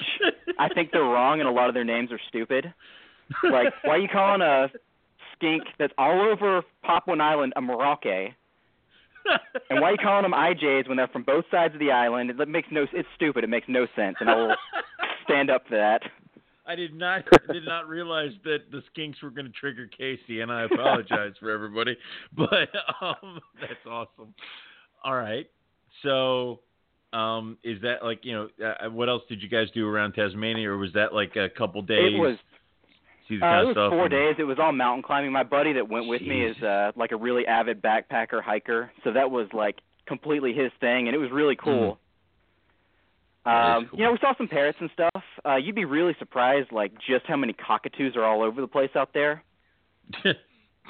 Great. Like, just everywhere, all over Australia. I'll admit that I went to Alaska, and the first thing I saw coming out of the plane was a bald eagle sitting on, like, a bench. And I'm like, holy crap! And then my aunt, who lives up there, was like, you're going to have to knock that off because... and I'm like, what do you mean? And then like we drive down the street and I counted like 20 bald eagles just randomly placed, like one on a McDonald's sign, one in a dumpster. And I'm like, okay, all right, yeah, they've lost their, I'm done now. I freaked out over the first one, but after this, I'm done. So yeah, I got you. Jaded real quickly. You do. So, it's like when you go to Yellowstone, you see bison for the first time. The first one you see, you take 40 pictures of it, and then you're driving down the road like, it's a bison. Goddamn cow, get out of the way. You're like, yeah. I got you. So, there's stories about that in Alice Springs. Okay. So, after Tasmania, where did you guys go after that? After that, we flew from, like, the coldest part of Australia right up into Alice Springs. Holy hell. And we're flying into this part. We're about to drop down. My buddy's got the window seat, and he looks over, and there it's like Mars. You're like looking over the surface of Mars. It's red. There's nothing alive. And he looks over at me and he's like, what the heck are we doing here, man? Like, he's like, what are we? Damn well There's no reason we should be here. Mad Max stuff. Dude, it looks just like Mad Max. Jesus. All right. So you land, and where do you guys go? We land in Alice Springs. We go straight to the Woolworths because he told me we had to. And Woolworths, that's like I don't know, it's like a grocery store. Like Right. a little food-only grocery store. I wanted to go straight over to Trofina Gorge, and, you know, I wouldn't have bought any food or water, and I would have died. Like I said, I should not be trusted alone. Thank God there was a non-reptile person to keep Casey alive. God, we got to have him on here sometime. He could make fun of me the whole time. It's great. Well, yeah, he'd be like, and that's when we would have died. But luckily, yeah, I got it. But, yeah, All we got food. We got our rental car, all that stuff. We wasted so much animal time doing non-essential stuff like that. Like getting supplies to live. How dare they? Getting water in a desert, yeah. What an asshole. So, all right. But, yeah, we start driving down the road. And, you know, you're making, like, little mental pictures in your head of what it's going to be like. And so we're talking here the whole time about how tough Bredl's pythons are. Oh, you know, they're amazing. They're the most cold-tolerant animal ever. You know what else is out there that I ran over with a car on accident because there's so many of them? Yeah, no, you know what's out there? Central bearded dragons. Oh. Oh, damn. Yeah, like the most common lizard in captivity is out in this probably harsher environment than the Bredl's pythons are in. And people still screw them up. Yes, I took pictures. I'm going to post it sometime in like one of these little like beardy mommies groups. And I'm like, look, here's where these things actually live. I've been there. I've seen them. There's sand everywhere. It's 100 degrees during the day, and it's 60 degrees at night. Where do they get their hammocks and their wonderful little, like, you know, collar leashes? Are those just provided to them in the wild? Yeah, they grow on trees out there. No, I knew it. Yeah, there's also Ackie monitors live out there too, and we saw tons of like little black-headed monitors and sand. Like there's monitors all over the place. Jesus. But yeah, you drive there, and you didn't see any Mertens monitors, or are they kind of a little bit of a different place? I'm gonna have to send you guys some pictures. I don't know my monitors that well. All right. Okay. I definitely saw a Parenti, but it was dead. Oh. Yeah, somebody hit it with a car. Yeah, that sucks. But yeah, but you're driving out there, and it's like there's a reason why it's called the bush, because there's just shrubs and bushes everywhere, and like tall grass and sand. And then you get to a place, you're gonna see a sign that says floodway, and that pretty much is right where you need to be looking for Bredl's pythons because it's a dry riverbed. They only live in the dry riverbeds. They're not like a rattlesnake that's actually out in the middle of the desert. They're like in the only forest in the this whole arid landscape. Okay. So, yeah, you see that like going right over to Trofina Gorge, which is the first place we went to. And, you know, we set up our tent, blah, blah, blah. There was a dingo. And so we put on our headlamps and we start walking the bottom of the gorge back and forth. And we're seeing, we found 2 Stinson's pythons the first night. Maybe 3, I don't know. I think one of them might have been the same Stinson's python. It's hard to tell, they move. We saw these little Australian velvet geckos, which those are super cool. I know a couple people that keep those, and I didn't know they were from the same place. Well, I've heard that they're really cool to keep, and I also heard that they're are they the ones that don't eat their sheds? Oh yeah, that's the thing about them. Yeah, they they don't shed their skin, so you can put a rat on them. Yeah, or whatever true. People do. I've heard that people keep telling me to do that for some of the boas that I have, because if you can just wrap a pinky with gecko shed, sometimes you can avoid the whole crap of having to go get a live anole lizard or something like that. So I've tried that with hatchling pygmies. Has it worked? I had a pair of those guys. Unfortunately, it seemed like their shed was as good as any lizard shed. Got it. Okay. So it's not like the magic pill. Right now I'm on no, the but it's great that it's great that they don't eat their shed because it's always there for you. Yeah, I like that one. So, all right, cool. So, Casey, anything else in the riverbed?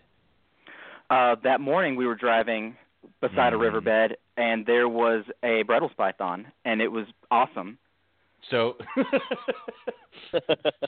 we're driving. I look over on the side of the road, and there's this massive Bredl's python just stretched out. Did you jump out of a moving car? Did you jump out of a moving car? I've done that before, and I got yelled at, so I've learned how to not do that. I had a really bad Tame incident with that excitement a once. little But anyway. So my buddy's, I'm like, Brettles, stop. He slams on the brakes. I get out. I run towards this thing, and I just got to take it in because it's got way more yellow in its orange than any captive Brettles I've seen. Like I've described it as being like the color of peanut butter versus like the red or orange or brown you see in captive ones. And I don't know if that's a locality thing or like it's their version of a suntan or what. I still am not sure where I stand on all that. I have to kind of do some more tests. It was, to be completely honest, it was one of the most stunning bredli I have ever seen. Me too. So it was one of those, I'm like, dear Lord, that is pretty. So I wish it was curled up, though, so I could get a better picture of it. Like, it was completely stretched out, so I couldn't get a good picture. I did pick it up trying to do a video, and it was not happy about being picked up. No, you didn't. No, you didn't. No, I didn't. No, I was a good little boy and did not pick up the Bredli python. Casey's going to get arrested. Did it light you up? Come on. Did it light you up? If you look at the video, you'll see that I've got my left hand behind my back. And it's not because I'm trying to do the Jurassic World pose. It's because my hand is literally, like, dripping with blood. Oh, yeah. Did it get you? Oh, yeah. See, and I bet you weren't even mad. Oh, it was cool. It was so cool. My buddy was worried about me, though. He's like, dude, do we need to go to the hospital? So you didn't touch the snake touched you. Yeah, exactly. Exactly. I had to defend myself against the snake. Oh, God. Funny. That is so cool. I'm gonna rethrow the pictures of your bredli into the NPR chat here real quick. Yeah. Just for everybody who maybe has not seen him or her. I did not get to see what gender it was. It wouldn't be happy with me. It was a wild animal. Casey, when you say peanut butter, it reminds me of the color I see from striped bredli. That's like not a chocolate like peanut that. butter color. Like not like chocolate peanut butter, like that orangey yellowish peanut butter you get at the store. But like to be honest, the fake dollar store peanut butter. yeah, that stuff. Yeah. The one you got to mix in case it like separates. Yeah. No, but to be honest, if this I out of all my I only have LASIK bredli with the exception of my Stonewash. And the colors Stonewash are LASIK too. Damn it. Anyway, with one exception, with a couple exceptions. It's popped up recently, but anyway, yeah. Whatever. Anyway, I would just say that this thing is nowhere near, with color-wise, my guys. But, of course, maybe it's all fired up because it's in direct sunlight. But, again, if this was in a collection here, I would say that this thing is, something's up with this one. Or I would, too. If somebody offered me that thing at a show, I would think it was a morph. I'd buy it immediately. Yeah.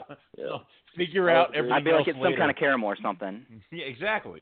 So that's cool. So, I mean, like, obviously, at that point, you've now hit the pinnacle of what you wanted to see and what you were really hoping to see, and, I was much calmer the rest of the trip. I was really, when I'm out looking for stuff, like, I get antsy until I see it, and then I'm like, okay, it's fine. I was hoping we'd find a couple more, but I'm kind of a pain to be around until I find what I'm looking for. Casey's like, all right, we can go home now. Pretty much, because that place, man, you drive around Alice Springs, and, okay, so it's 100 degrees during the day. You are being swarmed by black flies. Like, they don't bite you, but it's like their sole purpose in life to go in your eyes and nose. Oh, my God. Yeah, it's terrible. Like, my friend who has hiked from Georgia to Pennsylvania almost had a breaking point because the flies kept going in his mouth. Like, everybody has a breaking point on a trip like this, and that was almost his. You didn't bring is Austin? Are you saying did he bring a net, one of those? Oh yeah, we had a net, like a hat net, Yeah, we eventually wore those things, but yeah, the saving grace though was some of these places you stay at, they'll be like a swimming hole, right? Yeah. And the water will be probably 60 degrees, And it feels fantastic when it's 100 degrees outside. And when you jump into the water because it was 100 degrees, how long until you, like, when you're waist deep in the water, do you immediately think crocodile? Because I would. There's no crocodiles out there. That's the good thing. It doesn't matter. It's in Australia. I automatically think crocodile. Trust me, man. Like, we had an incident in Ormiston Gorge where we didn't know there was a water hole. Because my friend and I, we tried to be nocturnal, right? Because there's no... Right. It's 100 degrees during the day, and it's room temperature at night. Okay. You know, so it's fantastic outside. When we were out there was a full moon. So you could see. There's no flies. There's some mosquitoes, but you got bug spray that'll stop those. We're trying to sleep in our tent in Ormiston Gorge, and I have my temp gun with me, and the inside of the tent, I clocked 140 degrees. So he and I, like, sweating. We're almost delirious. Oh. My God. That's crazy, man. That's insane. Yeah. I don't know how you could sleep in that. I didn't. No, we eventually, we literally packed our stuff up and we were going to go drive somewhere else. And then we stopped by, like, the map, and we saw there's a swimming hole, like, across the road. So we repacked our stuff, drove back around, took everything out, put the tent back up, and then we went swimming for the rest of the day. Jesus. And then we walked around Ormiston Gorge that night, and we saw a bunch of, the Varanus tristis, the black-headed dwarf monitors. Yeah, those guys were out a lot. Didn't find any more bredli that whole trip, which was kind of disappointing. But apparently finding one is a real rarity. Hey, at least you didn't get a big goose egg on the trip. I mean, that's pretty cool. You got one, and it was an impressive animal, you know. Yeah, it was like the king of all bredli. It was super cool. And you kind of hit it with, you get diamond python on day 4, and then you go get a bredli. I mean, that's so far, Eric has a pretty big thing to have to follow up on this. I mean, and he will be judged harshly. So, Jesus. But that is really, really cool. And it just, again, thinking about it, it's like, it's 104 degrees in your guy's tent, and this is where bredli live. 140. Said 40. I mean, it's not that hot outside, but like the surface temperature. Yeah. Yeah. But still, I mean, like, this is where these things are living. That's insane. So, all right. So, I mean, you guys hung around the bredli area for a little bit longer, or? For a week. We were out there for an entire week. We eventually did what's called the Morini Loop, which is like, there's two, which is Uluru, the big giant Ayers Rock in the middle of Australia that's super famous. Yeah. There's two ways to get there. There's the you drive down a highway way, and then there's like the dirt road in the middle of nowhere way. And we took the dirt road in the middle of nowhere way. Of course. Yeah. Because we got a 4-wheel drive, and it's fantastic. Right. But, okay, something weird about Australia, Eric, that you need to know. You know how when you're driving down like rural roads in America, there'll be like horses and stuff and behind fences behind the like on the side of the road? Over there, they just put up grates, and you drive over these grates. There's fences going a long ways both ways, and there could be cows on the road because you're driving through somebody's pasture or leased land or whatever it is. Oh, great. There's areas like that down here in Texas. Oh, I believe it. Like, honestly, man, I bet if you wanted to, you could totally keep your bredlis outside almost year-round. That's so much like Texas. I think that excluding like maybe a month, I could.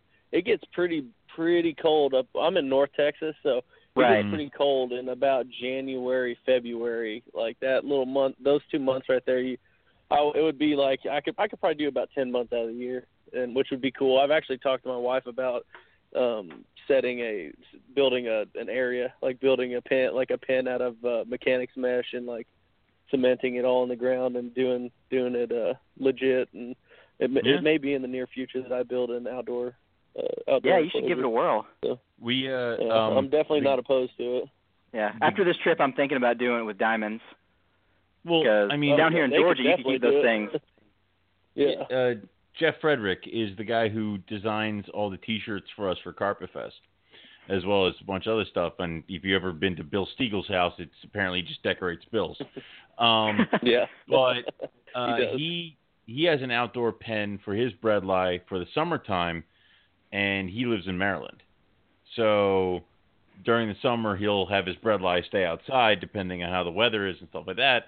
And then he does eventually bring him indoors, when it gets to like 30 degrees here. So it can be done depending on the temperatures. So I would say that, probably Austin could probably stretch that, 2 months, 3 months, probably into like 10, 11. I mean, so. I think a good solid 10 months. I mean, maybe even 11, depending on the year that we're having. I could do it here, honestly. Yeah. Yeah. I mean, Crutchfield really keeps could. his diamonds outside year round. So, and he's in Florida. So yeah, he's in near Miami. Like I said, I don't remember, but yeah, somewhere like that. But even up here in Georgia, I could probably keep diamonds. I think as long as a week had say 4 out of 7 days above 70 degrees Fahrenheit, after being out there, I'd be completely comfortable keeping diamonds outside. I mean, and if you do it like some people do it with the whole heated hide box and all that crap, you almost don't even have to worry about bringing them in because they're going to find that microclimate and put themselves up, Yeah. Yeah. So, all right. So, there are cows. What now, Casey? Yeah, no, that's why they say you probably shouldn't road cruise. It's not because you'll hit a kangaroo. Actually, in Central Australia, I saw one wallaby and no kangaroos, which is weird because that's where they're supposed to be. Yeah. That's where the kangaroos are supposed to live, and I didn't see a single one. All right. They say there's supposed to be a bunch of venomous snakes and spiders. I saw that eastern brown snake, and that's the only highly venomous snake I saw. My buddy may have seen a brown snake in New South Wales, but I didn't get to see it, and it kind of got gone before we could really get a picture of it. Okay. We saw some spiders and stuff in the water, but I really think people thinking Australia is dangerous it's really, at least from my limited experience, wasn't really the case. Yeah. Jeez. But the eastern brown snake's kind of a funny story, though. Go ahead.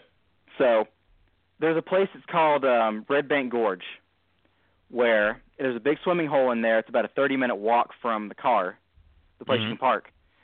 And you can swim into this gorge.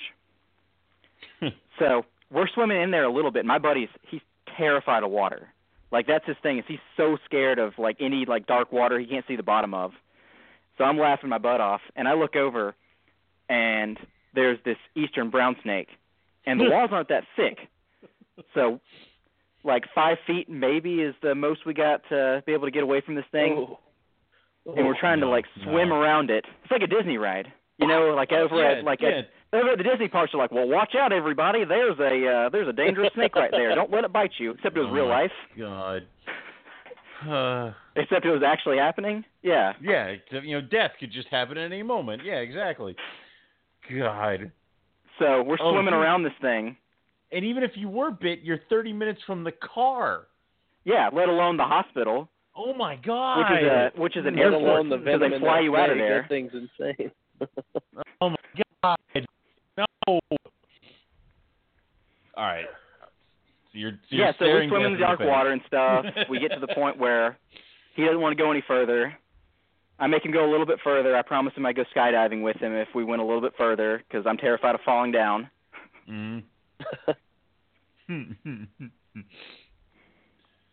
So, we got into the inside of it. It was pretty creepy. And then we got out of there, and the brown snake was still there, so we had to, scooch around the brown snake again. Jesus. That's insane. I was laughing so hard the whole time, though. It was the funniest thing ever. Oh, my God. So, did you finish up the trip there, or did you end up going to other places? Okay, so after the week in Alice Springs, we flew back to Sydney for one more night. Okay. Did the classic touristy thing of I saw the Opera House, I touched it, and we left. Tag. All right, we can go now. Yeah, pretty much. I got a little video of it. All right. So, all in all, how was the travel? I mean, how was the trip? You mean the flights or just the travel? All of it. How was the... Okay, so driving around's great. We had an incident in a suburb in Sydney called Liverpool where I yelled at everybody in the entire world because I pulled in the wrong lane and almost got in a crash. And God. I get really nervous in cities in America like I don't like to drive and navigate in cities. So now you add on the fact that like you got to drive on the wrong side of the road and the steering wheel's on the wrong side of the road. Who told us we had somebody on the show who was saying like, you know, it's not going to be the first time, but it's going to be like the second or third time that you're in Australia, you're just going to accidentally pull into the wrong lane. Was it Nick? All right, yeah. Yeah. He told me the same thing, and it happened. Yeah.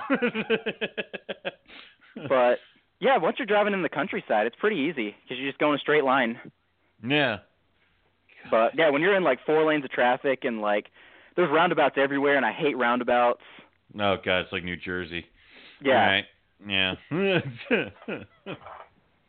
But yeah, renting cars is pretty simple. Going to Sydney was not bad. Okay. I was able to get a little bit of sleep on the plane. Right. You know, airports there are way easier to navigate. Okay. Coming back though, I didn't sleep for like 27 hours. Oh my God, dude. And I'm one of those guys that like if I stay up till like maybe my tipping point's about like 3:30, right? And then my stomach just starts dying. So you add on like being sleep deprived in a plane that starts jolting, and if somebody had punched me the wrong way, I would have thrown up on everybody in the plane. And I'm kind of antsy too, so I can't sit still for very long. Right. So I'm having to like sit on my feet and like get up and move around every couple hours or so. So that was a rough plane ride, and the fact that I feel like everyone around us had a baby, and the babies did not like being in that airplane. Well, this is what Eric gets to look forward to, but I think he's flying to New Zealand and then that's so cool. Australia. Well, he has to go back to the Shire. I mean, he's returning to his native home. He's like a baby sea turtle going back to the beach where apparently he was born. So, yeah.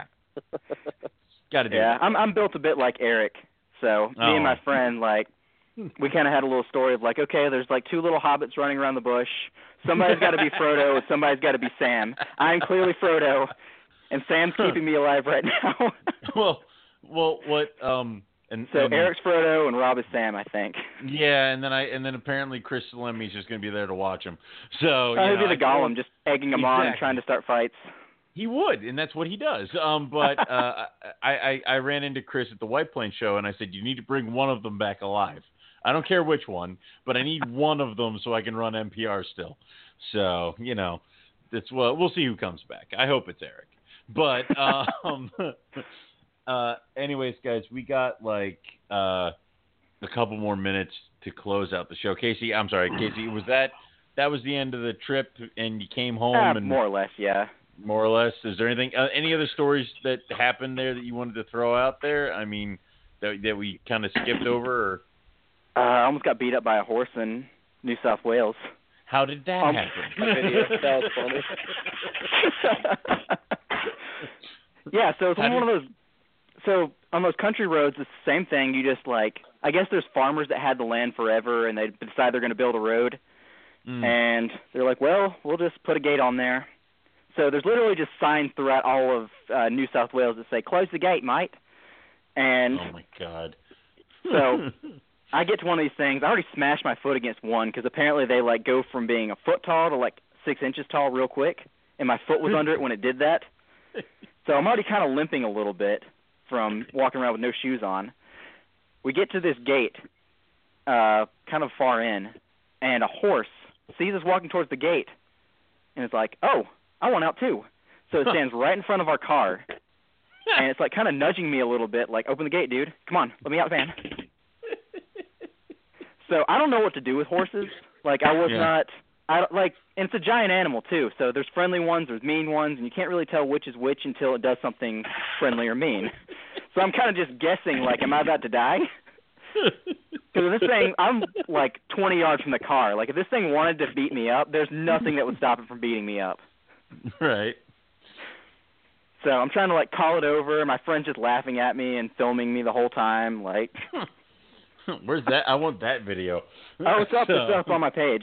Oh, good. You did better than I would have. I don't trust horses. I've had too many bad experiences. Yeah, that's the thing, man. Like, everybody that's into horses sketchy, knows man. somebody that's died by a horse. You ever notice that? Yeah. Or paralyzed or something. Yeah, exactly. Like, yeah. Hooved in the head and they're drooling now. Yeah, that kind of thing.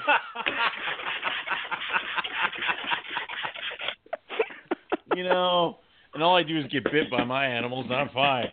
So, you know. My father-in-law owns a ranch, and he's always like, "Man, I can't believe you have them snakes." I'm like, "Man, I'll take a snake over a horse any day." I agree. Any day. Give me a 20-foot retic that's pissed off over a angry horse. Yeah, that's true. Oh my God! All right.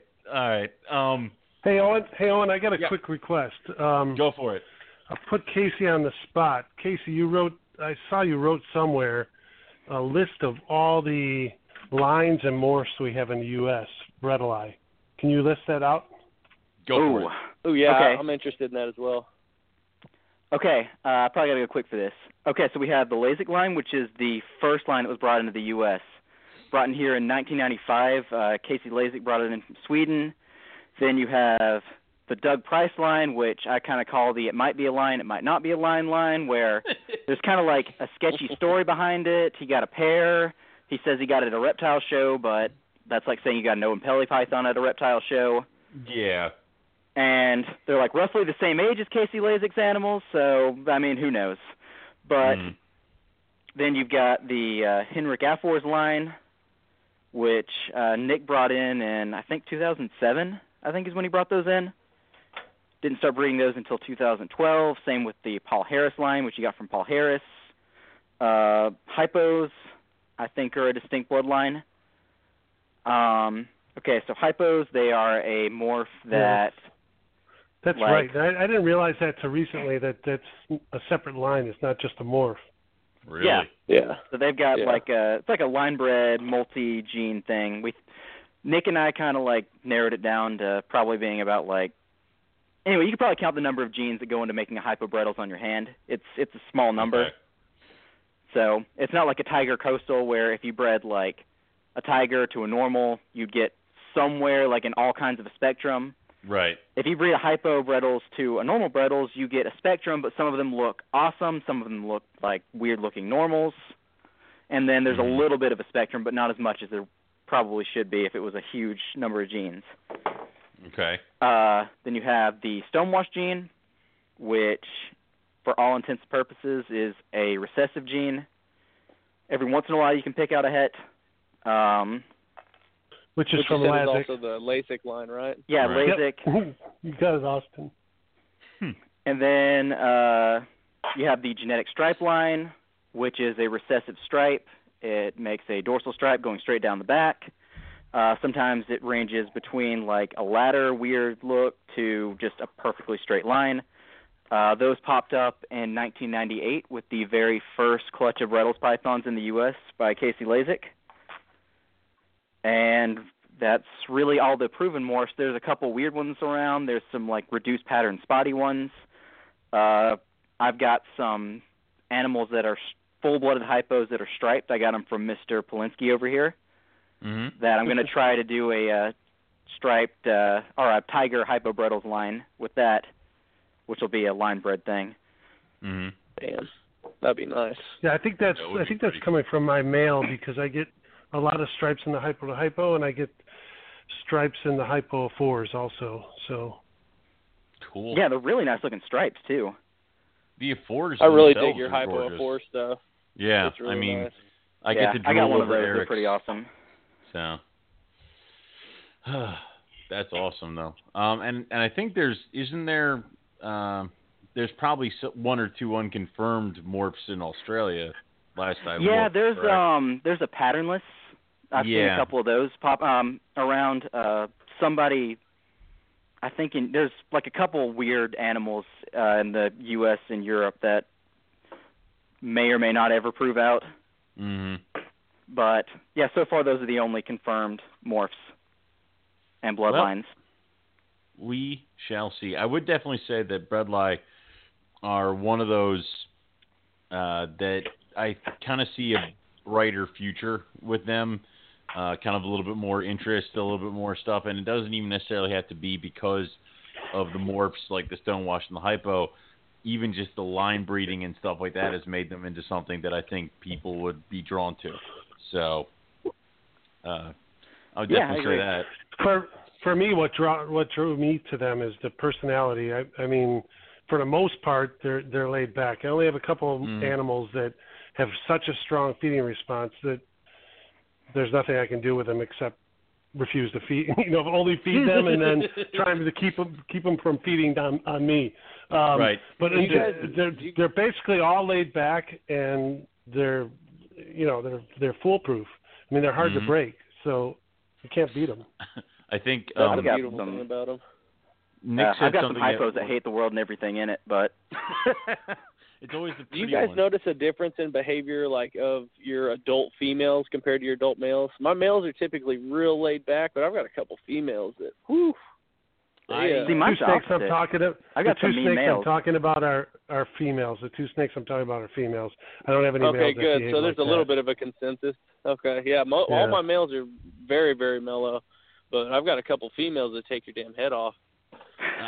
I would say I only have 2.2, and I would say my girls are laid back, and the Stonewash is chill, but the male normal or the male Lasik, he's not mean, but he assumes every time I'm near him, food is coming. So you just gotta watch him. Yeah. You just gotta. It's a food response thing for sure. Exactly, and he's in his food response. If a coastal acted the same way, I tap him with the hook and it turns off the food response.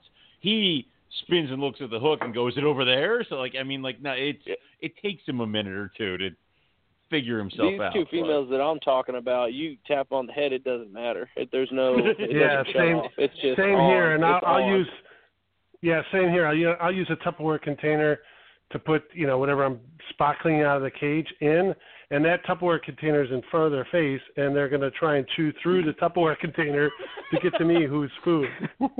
It's crazy.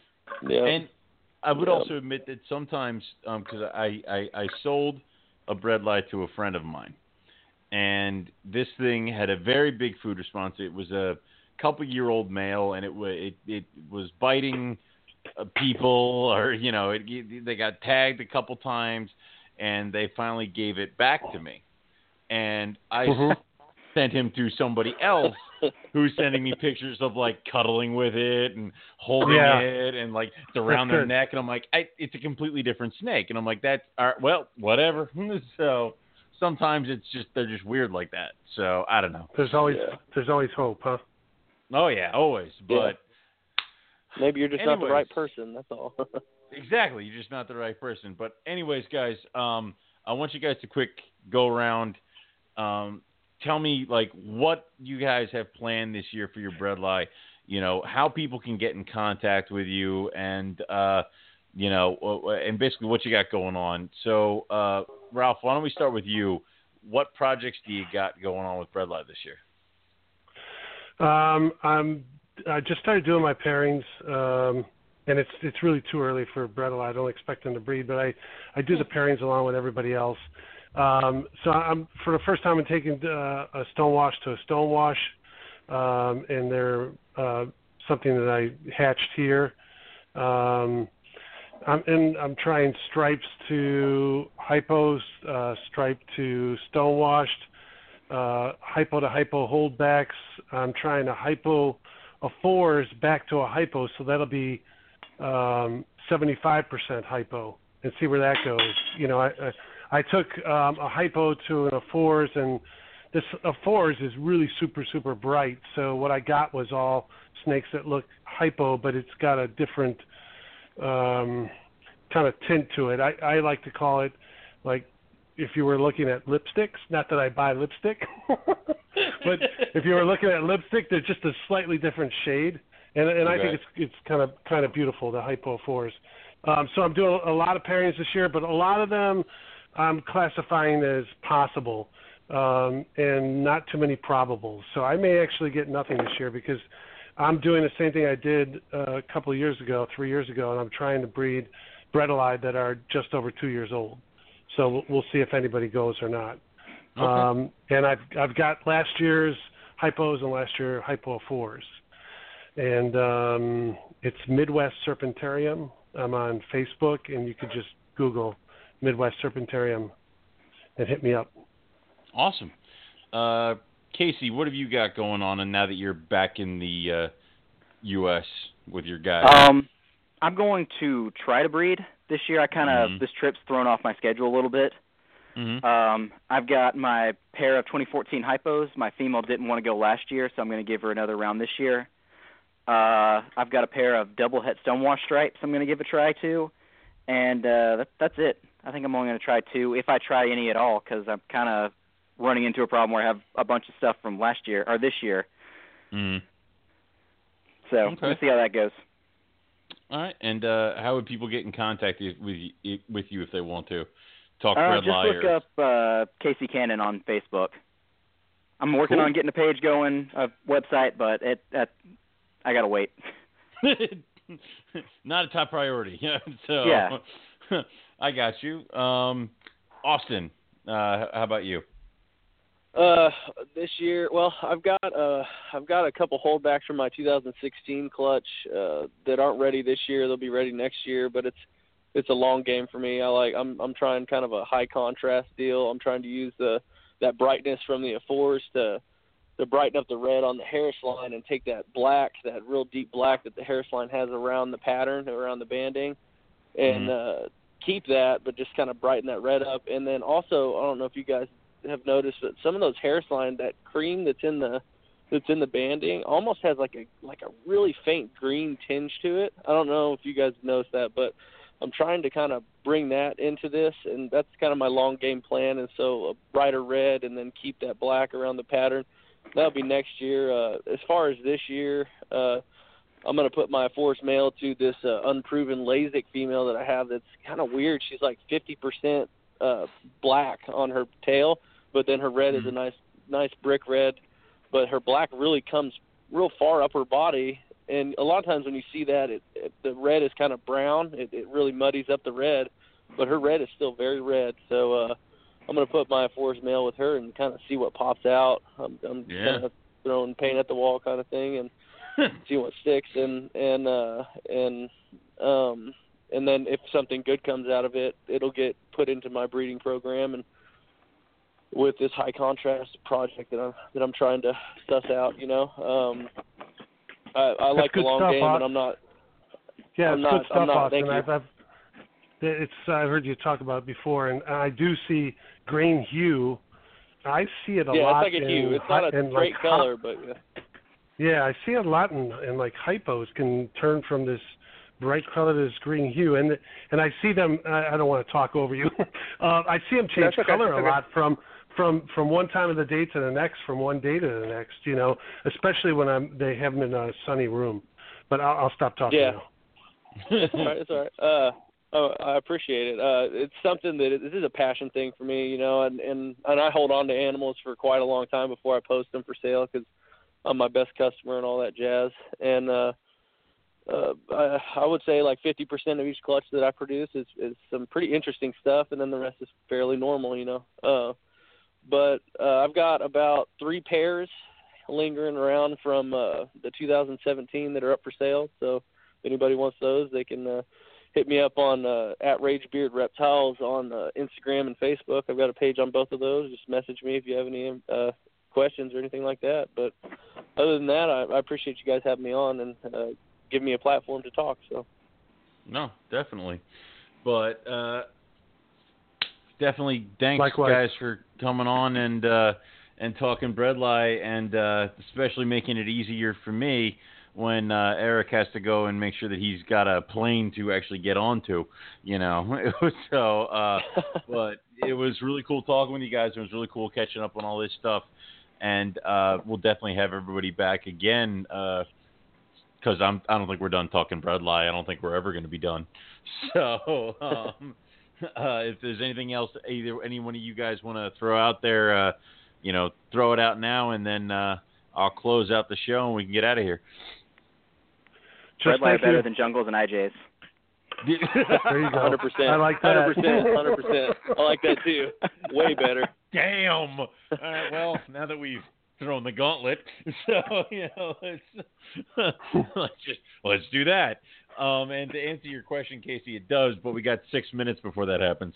So, but anyways, so I will now quick do the rundown. You guys can hang out with me till the end, or you guys can peace out now. It's up to you guys. But thanks, Owen. Yep, we'll talk to you guys later. So with me, you can go to rogue-reptiles.com. Check out all the stuff we have going on at Rogue. Also, you can go look up Rogue Reptiles on Facebook.com. This weekend is the December Hamburg Reptile Show. I will not be attending because I scheduled some sort of tattoo appointment that I forgot about. Anyway, but my animals will be there bumming off of somebody else's table. So I guess I'll be there, like partially, whatever. I won't be there. They will be there. If you want stuff, let me know. They can be delivered to Hamburg, or you can check out the animals that will be there. There will be with Andrew Llewellyn of DNA Exotics. And while you're there, check out his iguanas, his redfoot tortoises, and whatever else he decided to throw up on the table this week. So definitely cool stuff there. For Eric, you can go to ebmorelia.com, see all the stuff he has going on there. I know that he will be busy for the next couple of days, so probably wait till he gets back to contact him about animals. You can also go to MoreliaPythonRadio.com. If you have any questions, comments, concerns, suggestions for the show, you can email us at info@MoreliaPythonRadio.com. You can also download this podcast on anything that you get your podcast at. So go do that. Upcoming stuff for the show. We are not having a show next week. So I don't want to hear it. So Tuesday next week, you guys are going to have to think of something else. Or we have a 7-year back catalog that you can go listen to and try to find your one episode. We will be returning once Eric, Rob, and Chris get back from Australia and I stop crying. And we'll have a show the week after that. And it will be, of course, about their trip to Australia. That's all we have for everybody today. So we'll say thank you all for listening, and we will be back not next week, but the week after for some more Morelia Python Radio. Good night, everybody.